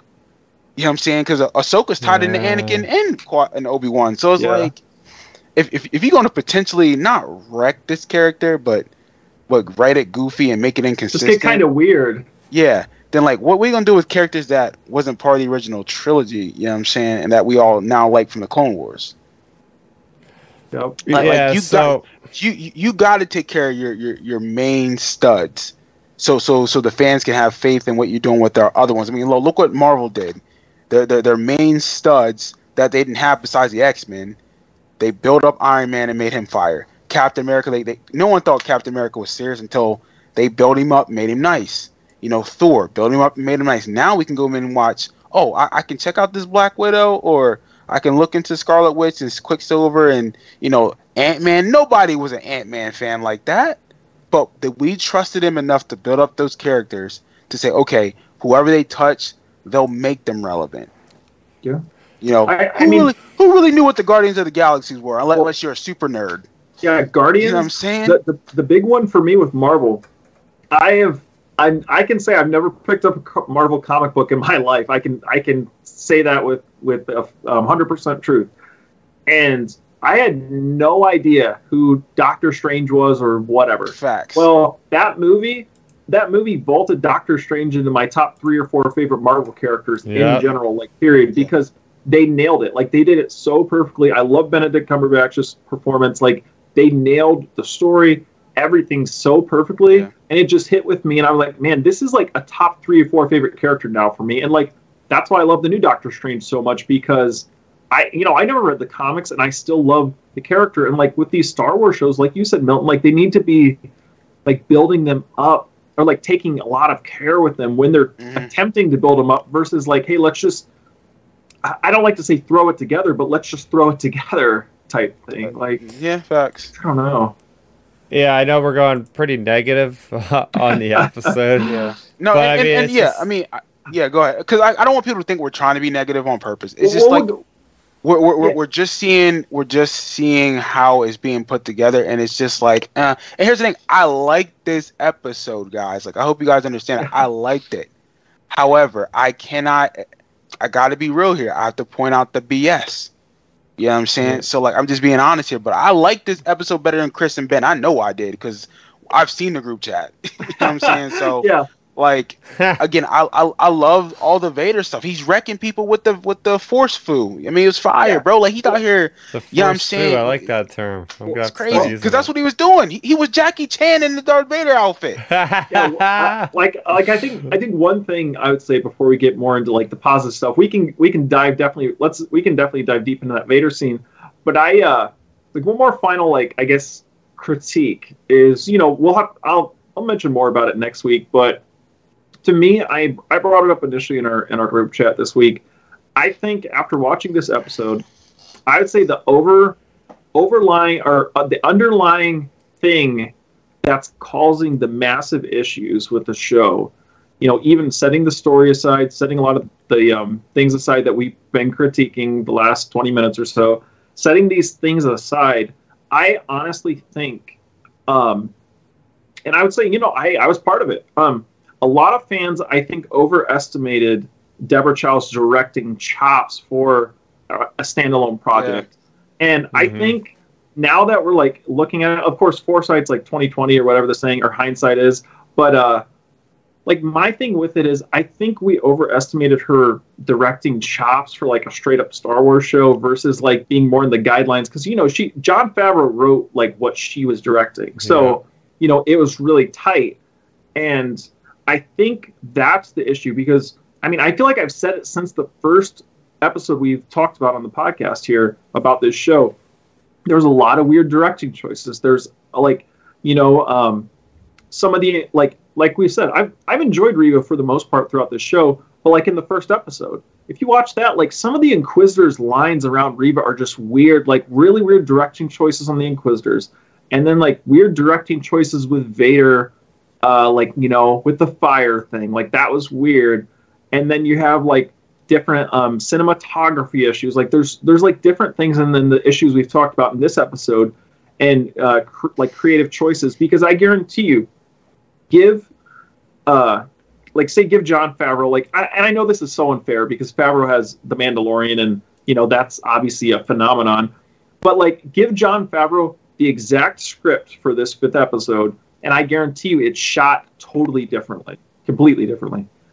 Just like for example, the scene that we all instantly thought about when he started talking about this, the whole bringing Obi-Wan in and out of the building, back and forth, like that whole thing. I guarantee you, Favreau or even Filoni, they shoot that in just different angles, or just shoot it completely differently so it's not so choppy. And I think that's the directing style is the underlying issue of the entire series so far. Like, I'm not saying Deborah Chow's trash, definitely not. But I think her having total foresight over the series was kind of like an overstep. Yeah, I kind of have to agree with you on it. We've seen how good you put the perspective there, Ben, where it's like, okay, we've seen her directing great episodes written by somebody else with the brain trust of Favreau and Filoni. She works great in that medium. I would like to see her what she does with a movie, like a tight 2-hour movie. But the 6 episodes, it just feels like, okay, they tried it out. Maybe something else should happen for the next time. Maybe I like the idea. I really like the idea of having one director in charge of an entire series. Yeah. But I think just personally how the series has gone, it just makes me question certain things. I'm gonna read my feelings exactly that I put out on Facebook and Twitter earlier. I'm gonna quote myself on this one. Sometimes I feel like Kenobi's taking a back seat in his own series. The character is surely going through a rough time, but I expected to see more of him on screen and more of a presence when he's on camera. I don't feel what I want to feel from this character in the series. There's still one more episode, but I think it's a little too late. We'll see.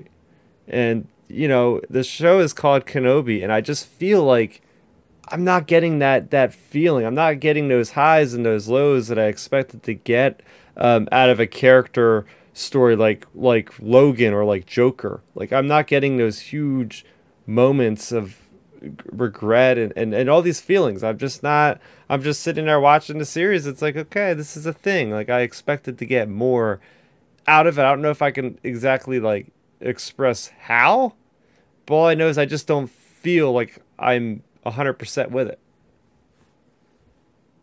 And it could be a combination of a lot of things, right? Like I already said, the music is not drawing me in.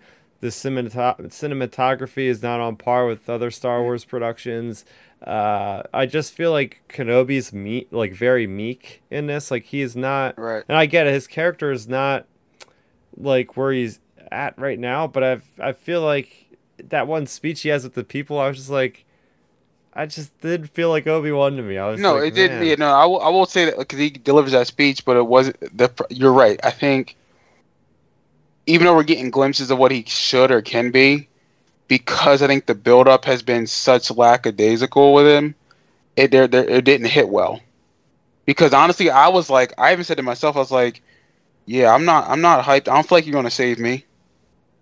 When he was talking about, saving the people, he's like, we'll do X, Y, and Z, and Invader will have no idea. Like, and I'm thinking, nah, you ain't Iron Man and Endgame, bro. No. You know what I'm saying? Like No.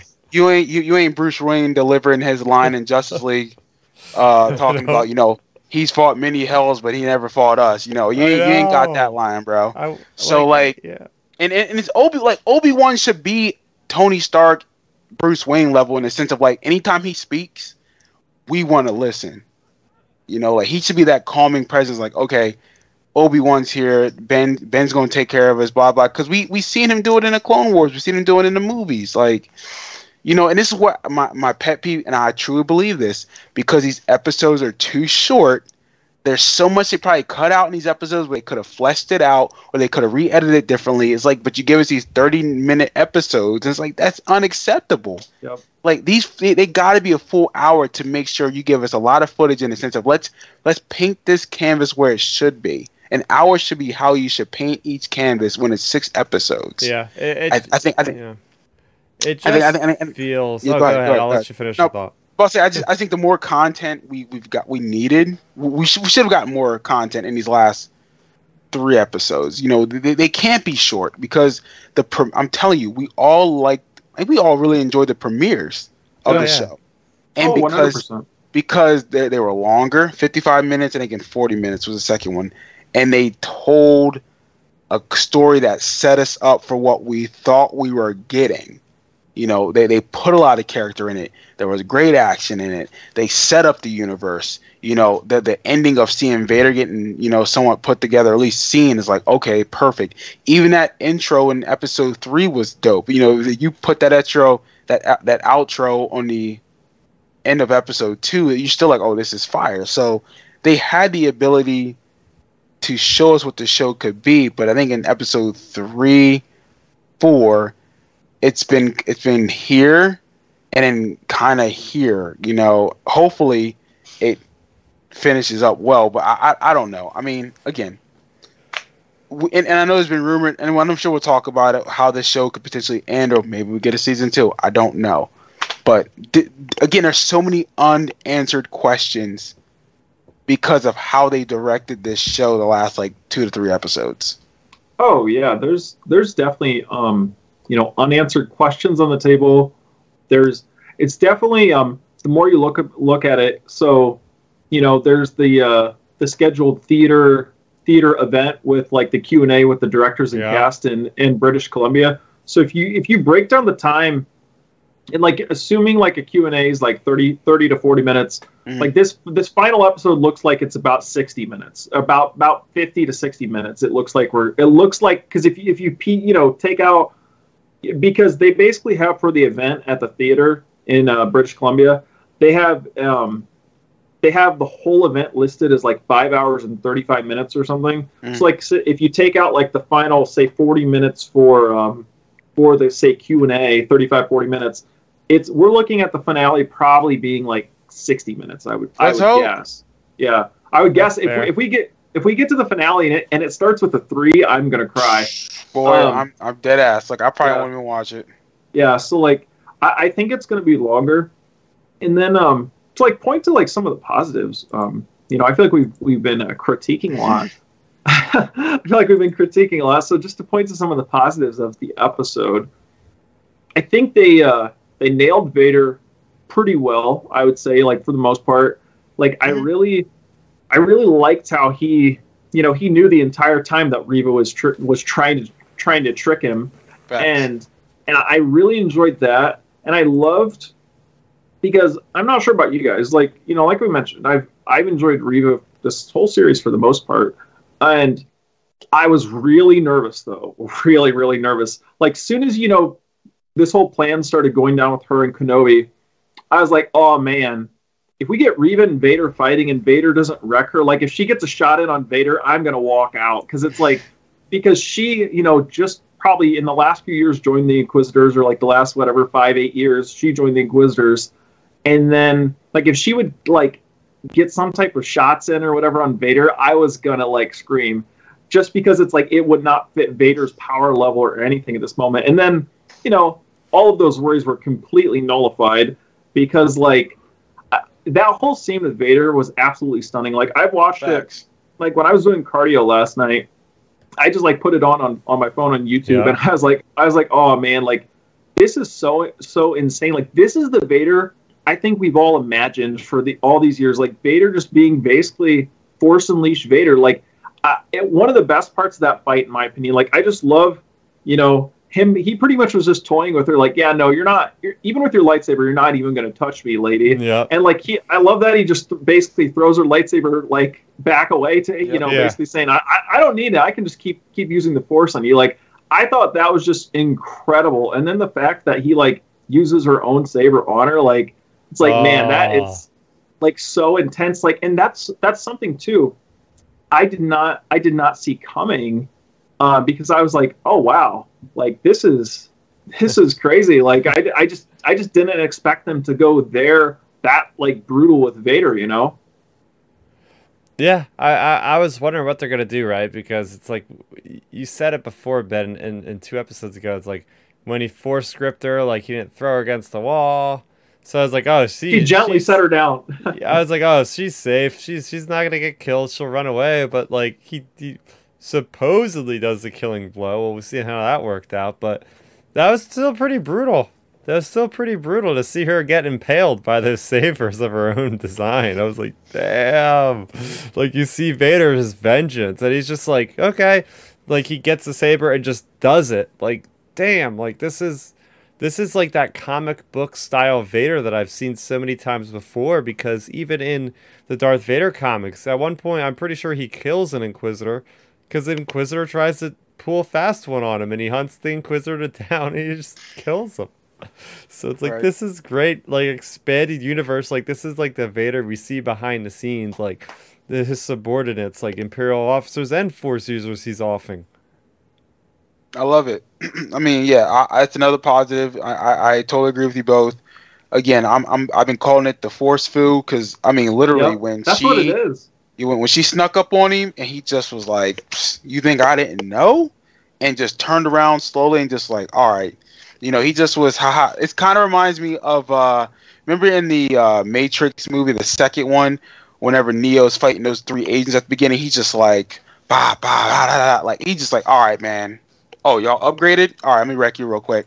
Like he's just doing that. Like it was just dope, and seeing how quickly he moved. I love the movement of Vader. He wasn't fast. He was quick and nimble, but for like how he was in the machine or in the suit, I loved it because he wasn't over the top. He was just like, all right, I'm gonna be basic, but I'm gonna just you can definitely tell that Anakin Vader became proficient in the suit at this point. He's in the prime of what he needs to do in that suit, and he's ultra powerful, dude. Ultra powerful, and I love it. It's interesting because in a lot of the canon comics and publishing and whatnot, they make references to the Emperor, like disappointed with that Vader was cut off from the Force essentially when his limbs were cut off and he was put in a suit, because Emperor is basically like, oh, he'll never be his full potential with the Force use and using the just going that way. But in this scene, it's like you would never think, because moments before he just rips a starship out of the sky, crashes it to the ground, crushes it, and then continues to fight off somebody with a lightsaber just with the Force itself. So it's like, it's kind of scary thinking how powerful Anakin, would eventually become if he didn't. And that's the thing, though. Cut in half and all. Right, and that's the thing, though, too, because he's the chosen one, and we saw this in Rebels whenever what's his name? It's incredible. Ezra and Kanan. Ezra, they knock him down with the not TIE fighter, the Walker, and he just lifting it up like it's nothing. They're like, wait, what? You know what I'm saying? Like that scene's still dope, and even seeing how like just how powerful he is, and that's a video game Vader. It's a video game Vader. I mean, like for him to do what Starkiller does, ripping ships out the sky. Man, we was wanting that in the sequel trilogy. Yep. You know what I'm saying? We wanted Kylo Ren and the Knights of Ren. Well, we wanted Snoke to be like that. We assumed Snoke was this powerful. Like we wanted the Knights of Ren to be acting like this, or even like it's just. Again, I'm happy what we got from Vader. I really enjoy that. Another positive. I loved Anakin Obi-Wan duel. I love that banter, and it's like they stepped out of the movie. Just the way they moved. Anakin, Hayden Christensen. He is a Jedi in my eyes because he moves so fluid with a saber, Oh, And yeah. it was like, man, I miss these battles because it was a brutal spar too. But you knew they weren't going to hurt each other. But it was like, all right, this is great nostalgia to see. I love the movement. I love the fluidity. I love how they spoke to each other. And it was great to see, oh, these are the seeds of what Anakin could potentially be, because he's talking about how mercy, oh, he said having mercy doesn't help you stop an enemy. Like, Yeah. what Jedi talks about mercy and killing? Yeah. You know what I'm Yeah. saying? Anakin does. I So, like the fact that flashback was set back before the events of Attack of the Clones, because exactly. there's not a lot of storytelling in that era, like that 10-year gap between Phantom Menace and Attack of the Clones. If you look on the Star Wars timeline and the Del Rey books, canon books, that's literally the only section in the timeline that there's zero content. So I'm like, all right, Del Rey, like the freaking live action stuff got there before you did with your books. So let's start filling in those gaps a little bit, because I find Right. that's a very interesting time. Like the only other thing that I know that happens in that time is the Obi-Wan and Anakin comic miniseries, which is fantastic Yeah. because Right. that's between Obi-Wan and Anakin at that point actually wants to leave the Order. Like Yeah. Anakin gives his lightsaber back. Did you read that one, Millen? I know. Yeah, I think I've read it on the YouTube when people like Yeah. just read them. Yeah, Yeah. I've done that because he gives it away, and then I Yeah. think Obi-Wan's like, no, you're gonna want it back or something, or Uh-huh. you're gonna something like that. But yeah, okay. So how would you guys feel about this? Do you think, like, we got Clone Wars animated? I would like to see like an animated show of Anakin, going through the Jedi Temple and like being a Padawan. Like, That'd I be think sweet. it'd be cool. I Between would one like and to two. see that. Yeah, between 1 and 2. Oh yeah, I love to see that. At least start him out at the age of let's say 15. So we'll give him those 5 years before Attack of the Clones of telling some stories. Oh, Like, 100%. I'd be cool with that.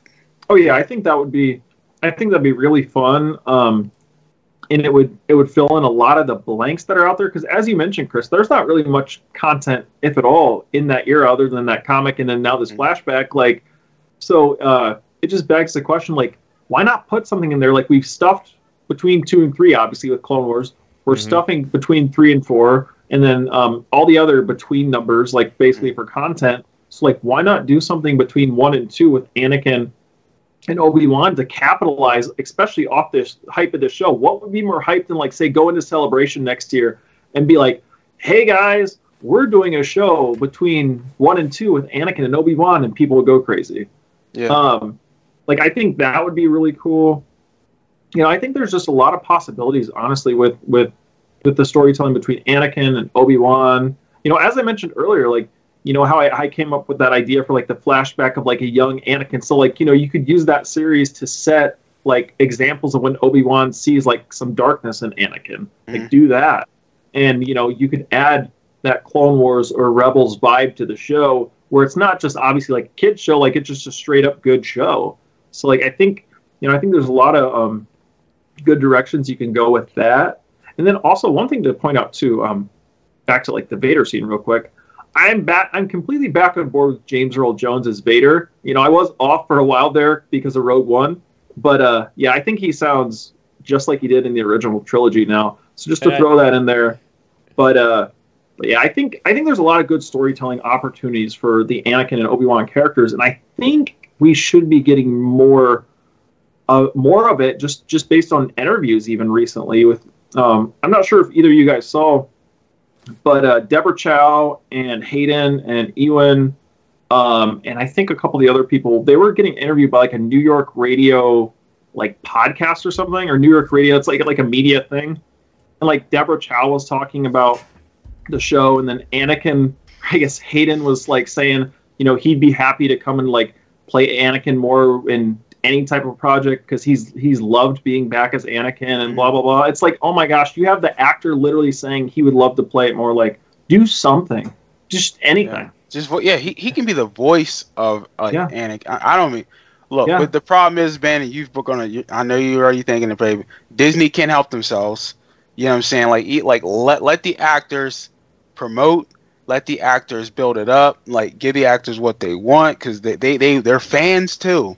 Yep. Like, you can milk Hayden for so much content. It's like, I'm watching it because it's him. Well, also, let's be real here on Hayden for a minute.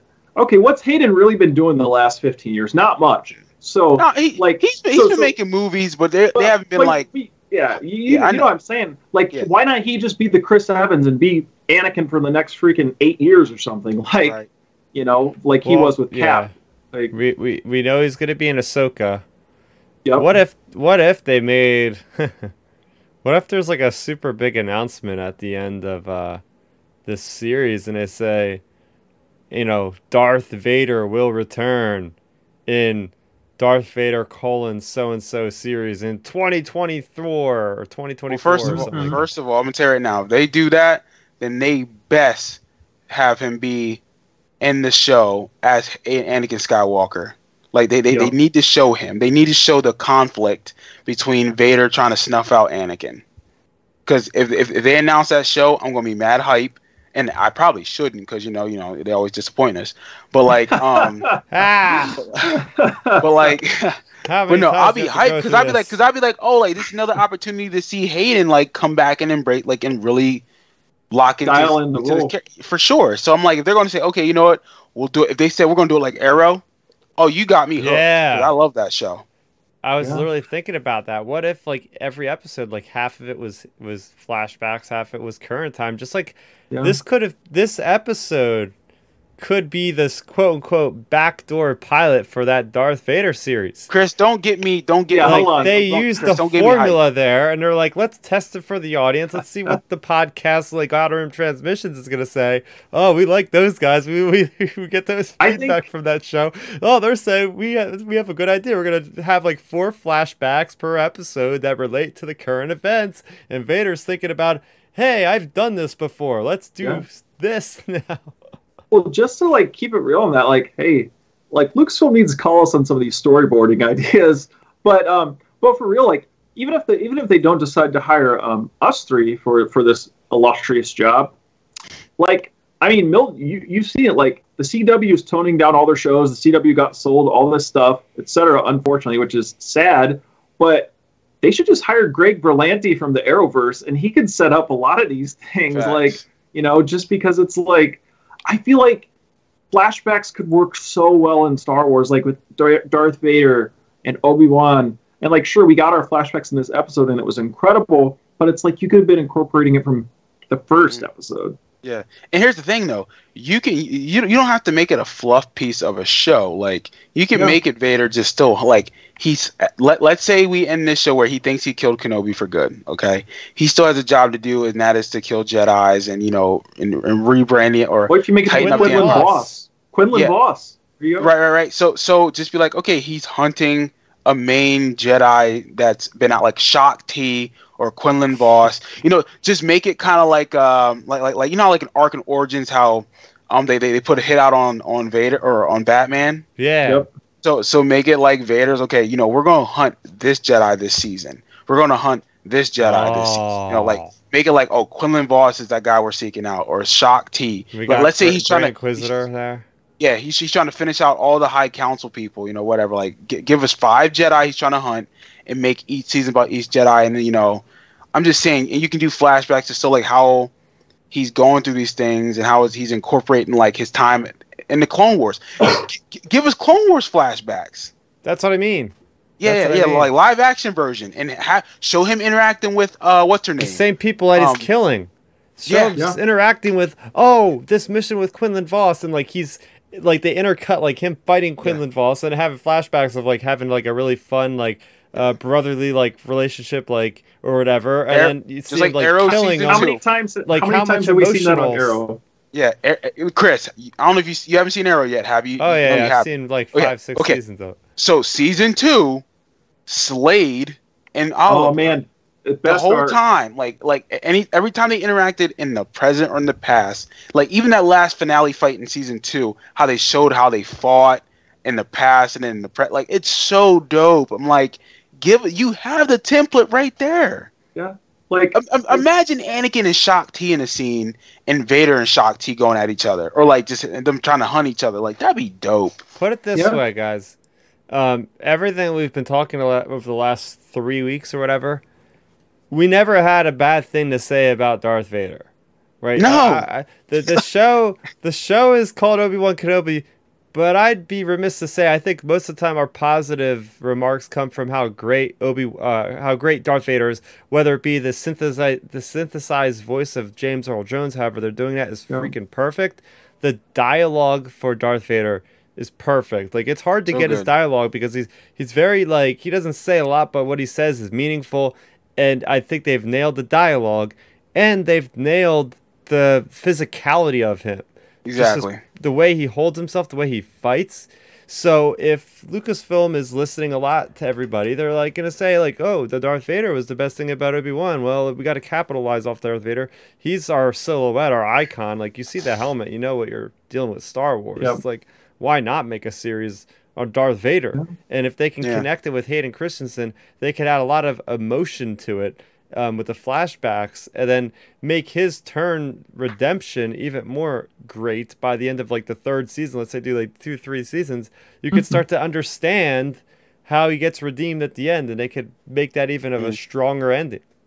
For sure. No, it's I don't know. I mean, listen, they've done this before because people forget they did a young Indiana Jones show before.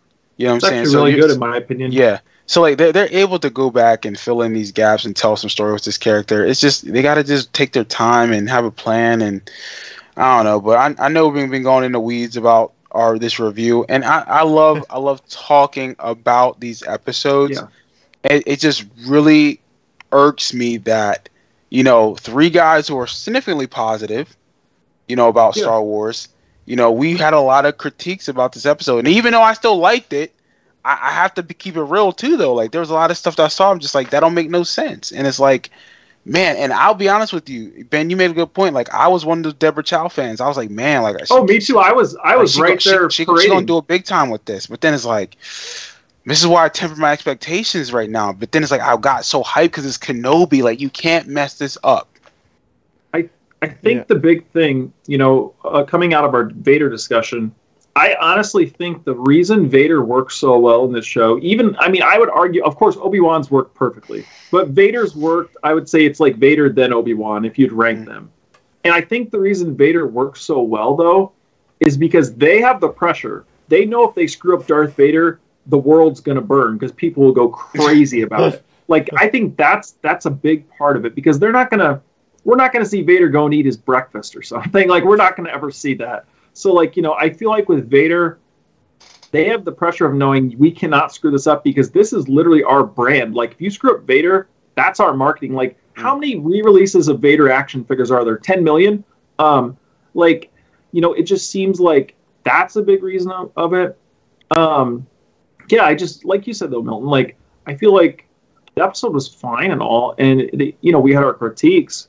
But, that begs the question, too, what are you guys' expectations heading into the finale, or not even expectations? I would say hopes, ideas, because it's hard to say expectations because it's always leave your expectations at the door. Yeah. But what are your thoughts heading into the finale, or what you would what you'd like to see? I guess I would. Okay. Say. Yeah. So go ahead. Yeah, you can go first. No, Chris, you go first because I can't even talk.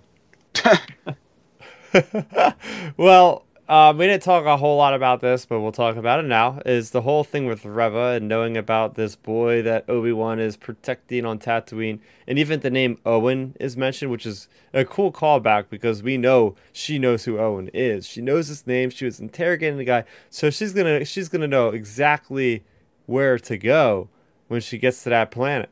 So there's a lot riding on that because obviously she can't really know that information and get away with it, But I guess she probably won't go back to the Empire and tell anybody, but you never know. But I feel like if Obi-Wan knows that she knows, there's no way he can let her get away alive because we've seen what happened with Maul years later. Maul found out and Obi-Wan had to kill him.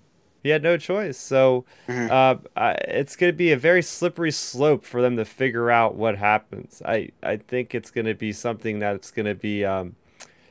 It's got to be executed well because otherwise people are going to go crazy online. Right. Yeah, I mean, my expectations for episode 6, I honestly don't know at this point just because there's so much rumor and innuendo about how the show's going to potentially end. Maybe they're going to keep it open-ended for a potential season 2, which if they do keep it open-ended, we're going to get a season 2. That's my worry, because it's like, if we get a season 2, they need to lock down this story to say, okay, we're going to be done with this story. What season 2 has to be something completely different, separate from Vader and Obi-Wan. Does that make sense? And I know Vader's been the moneymaker, but you can't have 2 seasons of Vader and Obi-Wan. I mean, you could potentially stretch it out, but I just don't think that's going to be productive. But my overall expectations for this finale, I just don't know, and I don't normally say that, because my fear is that if I set myself up to want something high, it's going to be trash, or I'm going to be disappointed. And I just have to say, I'm going to trust that they know what they're doing. Those are my expectations. There's a lot riding on this, and there's a lot of ground to cover. Last we see Obi-Wan, he's on that transport, and they are in their hyperspace. Of course, miraculously just went bad out of nowhere, so they can't jump to hyperspace. The Star Destroyer is right there behind them. They said something about the ships are coming to get him, and in the meantime, he's feeling the tremor through the Force. Reva knows where the boy is. So it's like he's got to somehow get out of there, get to Tatooine, deal with Reva, and then still deal with Darth Vader, because everybody, and I see another interview with Hayden, he's saying, oh, the duel of the century is coming up. So it's like there's still got to be a good 15-20 minutes resolution between him and Vader. Yeah. So there's just so much to do. Hopefully they don't run out of gas like they did in The Last Jedi. Hey, because really, I mean, honestly, like I didn't know gasoline was a big thing in Star Wars, but whatever. I mean, Yeah, that's true. Yeah, I mean, I would agree with you guys. Like, it's hard going into the finale with expectations, because we've had different expectations and weird feelings about this show standalone. And the way certain things have played out. So, as you mentioned, Chris, like, they have to address so Reva obviously knows Owen, which she's going to connect that to Luke, because she obviously going to connect all that because of the first episode of the entire show. So like you have to deal with that type of conflict. Then you have to deal with, as you mentioned, they are openly talking about the finale duel. So somehow Obi-Wan's going to have to deal with Reva going to Tatooine, and then also deal with Obi-Wan and Vader fighting, and then like what. Also, it's going to be interesting too to see what order this happens. Like, are we going to get Obi-Wan and Vader fighting, and then go to maybe the Reva stuff will be like extended time, like her getting there, like what I mean, like later in the episode type deal, or how it'll play out is like the weird thing for me. And yeah, or like you said, or if the Reva stuff comes first, then like, how are we going to get to the Vader stuff? Like, I think I know how it's going to go now. I think there's a lot of potential questions with it, and how it's all going to end up getting wrapped. I think what happens is the Vader confrontation happens first, and then they're going to leave off with this Reva thing for like a second season. He's going to get to Tatooine, and she's going to be there. They might say a few words, or they might not even say a few words. They might like be standing right across from one another on the battlefield, and then they just say, Obi-Wan will continue in 2024, and it's like they may say like part 2 coming or something like that. Yeah. I can see them try to justify, well, this is really still a limited series because it's part 2. That's okay. Hold up, guys. Just to throw in there. Okay, go ahead. Just to throw in there really quick. So it's funny you use the word limited series, Milton. Literally. So in that interview I was talking about, Deborah Chow and the actors that came out this week, she says in the interview, flat out, she says, they intended it to be a limited series, but there's plenty of possibilities for more stories to tell with these characters. She flat out said that. Wow. So to me, that means part 2's coming. Yeah, I think part 2's coming. And then like the weird stuff Ewan said at Celebration. I mean, like you talked about it last week, Chris. Like, what was that about? Like, has to wrap up their story right now if this is the quote unquote duel of the century, because you don't walk away with both Vader and Kenobi at a draw where they're like, oh, I'll see you in 10 years. So he has to think that Obi-Wan's dead. Well, that, and then speaking of Vader and Obi-Wan too, that makes me wonder too, man, guys, I wonder where Obi-Wan and Vader are going to end up fighting at, specifically, like the location, where it's going to be. I think it's going to be Mustafar again. Man, if it's Mustafar, holy crap! I That'd truly be believe that. I don't know wild. why, because I remember seeing the promotional art for it, and it showed them on like a lava environment. I'm thinking, well, it has to be like maybe Mustafar, Yep. because I mean God. that'd be very ironic if he beats him again, like On it on his or home planet now, yeah, basically, because he lives there. Or Vader thinks he beats him on his home planet. You know what I'm saying? Like that'd be, I mean, it'd be, yeah. Oh man. Well, let's wrap it up here. We're gonna give our scores out of 10, and then we'll be back next week to Mm. talk all about the finale. Right, I'm right. gonna start it off first. I will kind of echo what I said. Sometimes my score changes based on the discussion. I think I pretty much stayed the same from when I first watched the episode. I kind of just wrote it down right away. Uh, but I again, like this episode, it's a good penultimate episode. If you leave all the feeling, the emotion out of it, it did its job. It needed to do it did what it needed to do. It set up the villain to have a lot more nuance, a lot more development in a certain degree. There was some action. We didn't even talk about Talos' heroic sacrifice.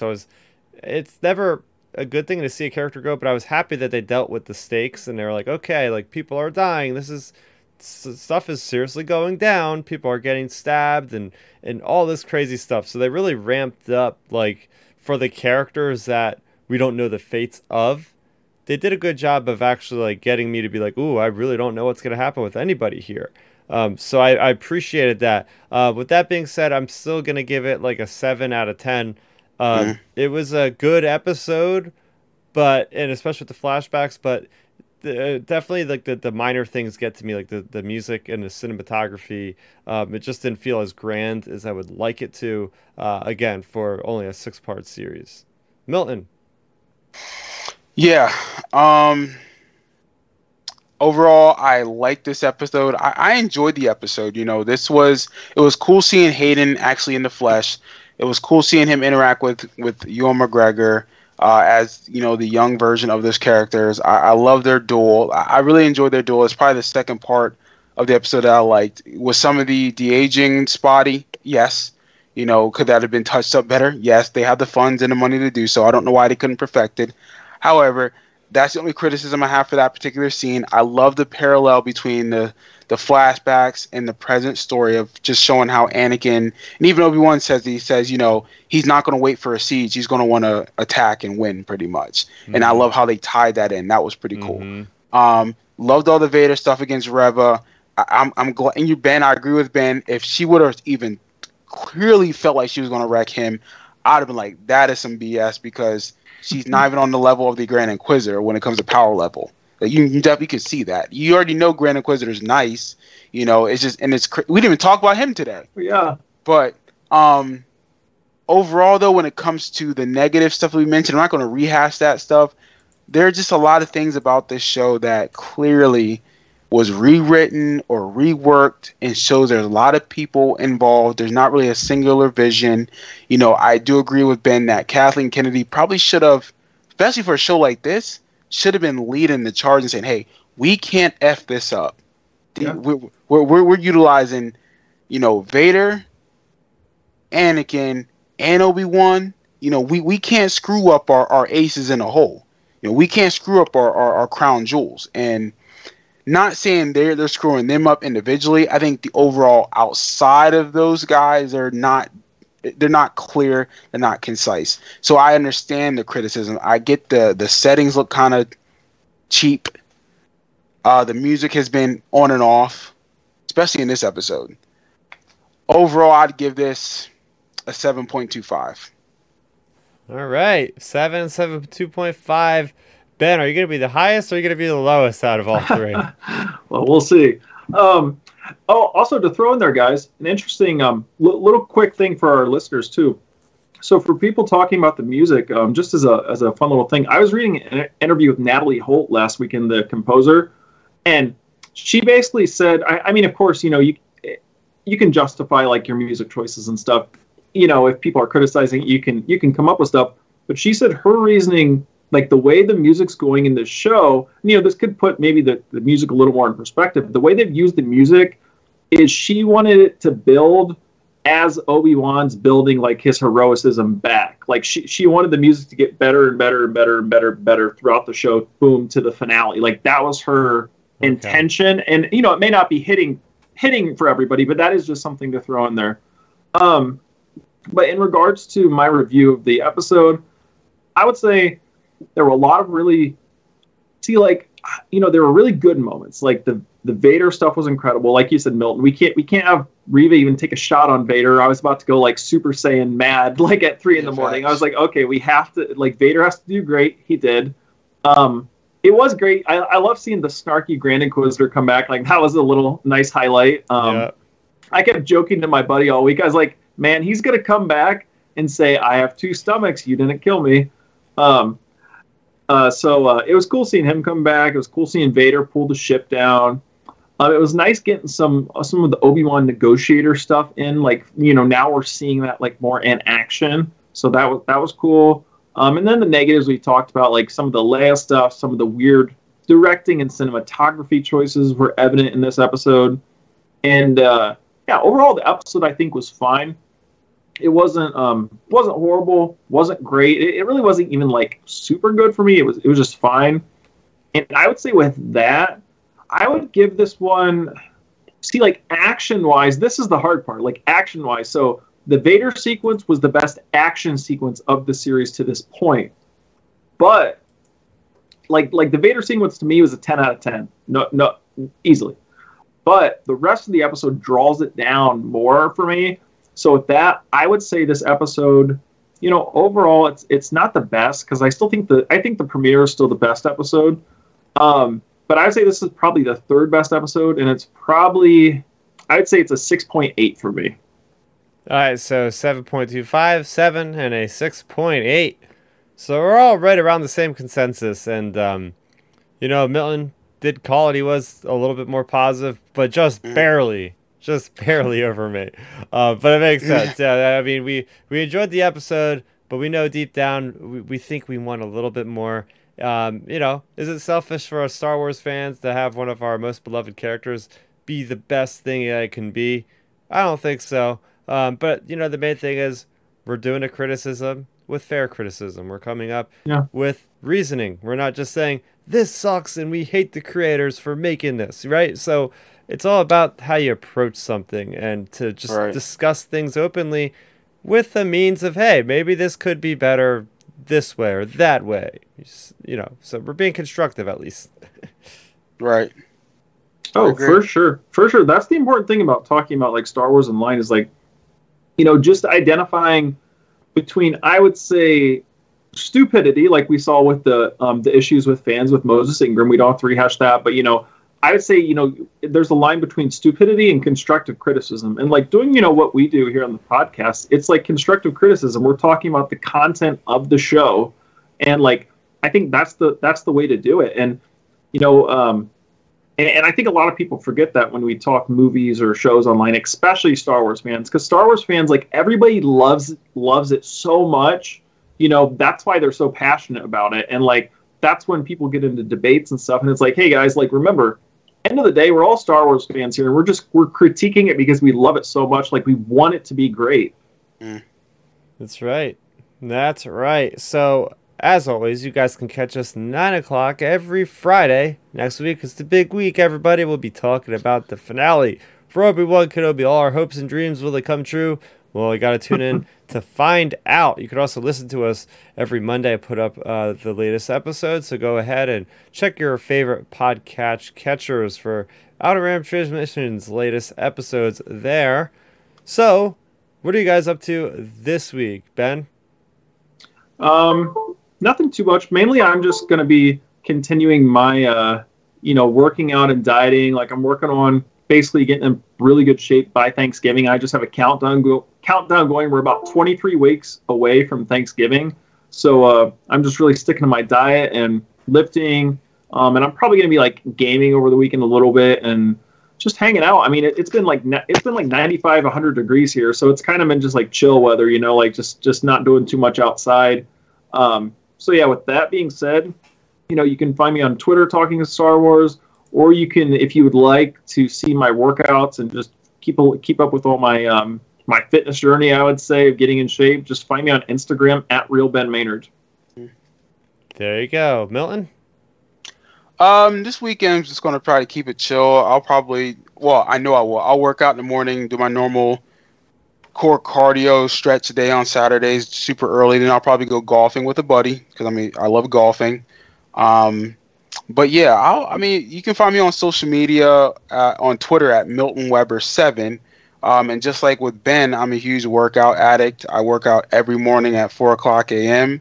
So if you want to see those workouts, you want to just see what I'm doing and want to steal some tips, find me on Instagram at Milton 7 Weber. And that's Milton 7 Weber on Instagram. There you go. And you guys can find me, of course, in the same place you're watching already. I've been putting up my companion videos to the Obi-Wan series and my comic book reviews. Big week. Not only are we getting the finale to Obi-Wan Kenobi, we're finally getting the finale to the Crimson Reign series that I've been talking so much about over the last several months that has Crimson Dawn and Kira. Will Kira die? Is it possible that Kira could die in the comic books? Well, I'll be talking about it next week for sure. So you can check that out. Make sure you subscribe to the channel. Hit that bell notification icon so you never miss another video. You can catch me just probably painting miniatures and putting miniatures together. You probably can't catch me doing that because I'm not going to like record myself doing that. But at least that's what I will be doing. So that's what I'm going to be up to. There you go. That was Outer Rim Transmission number 62.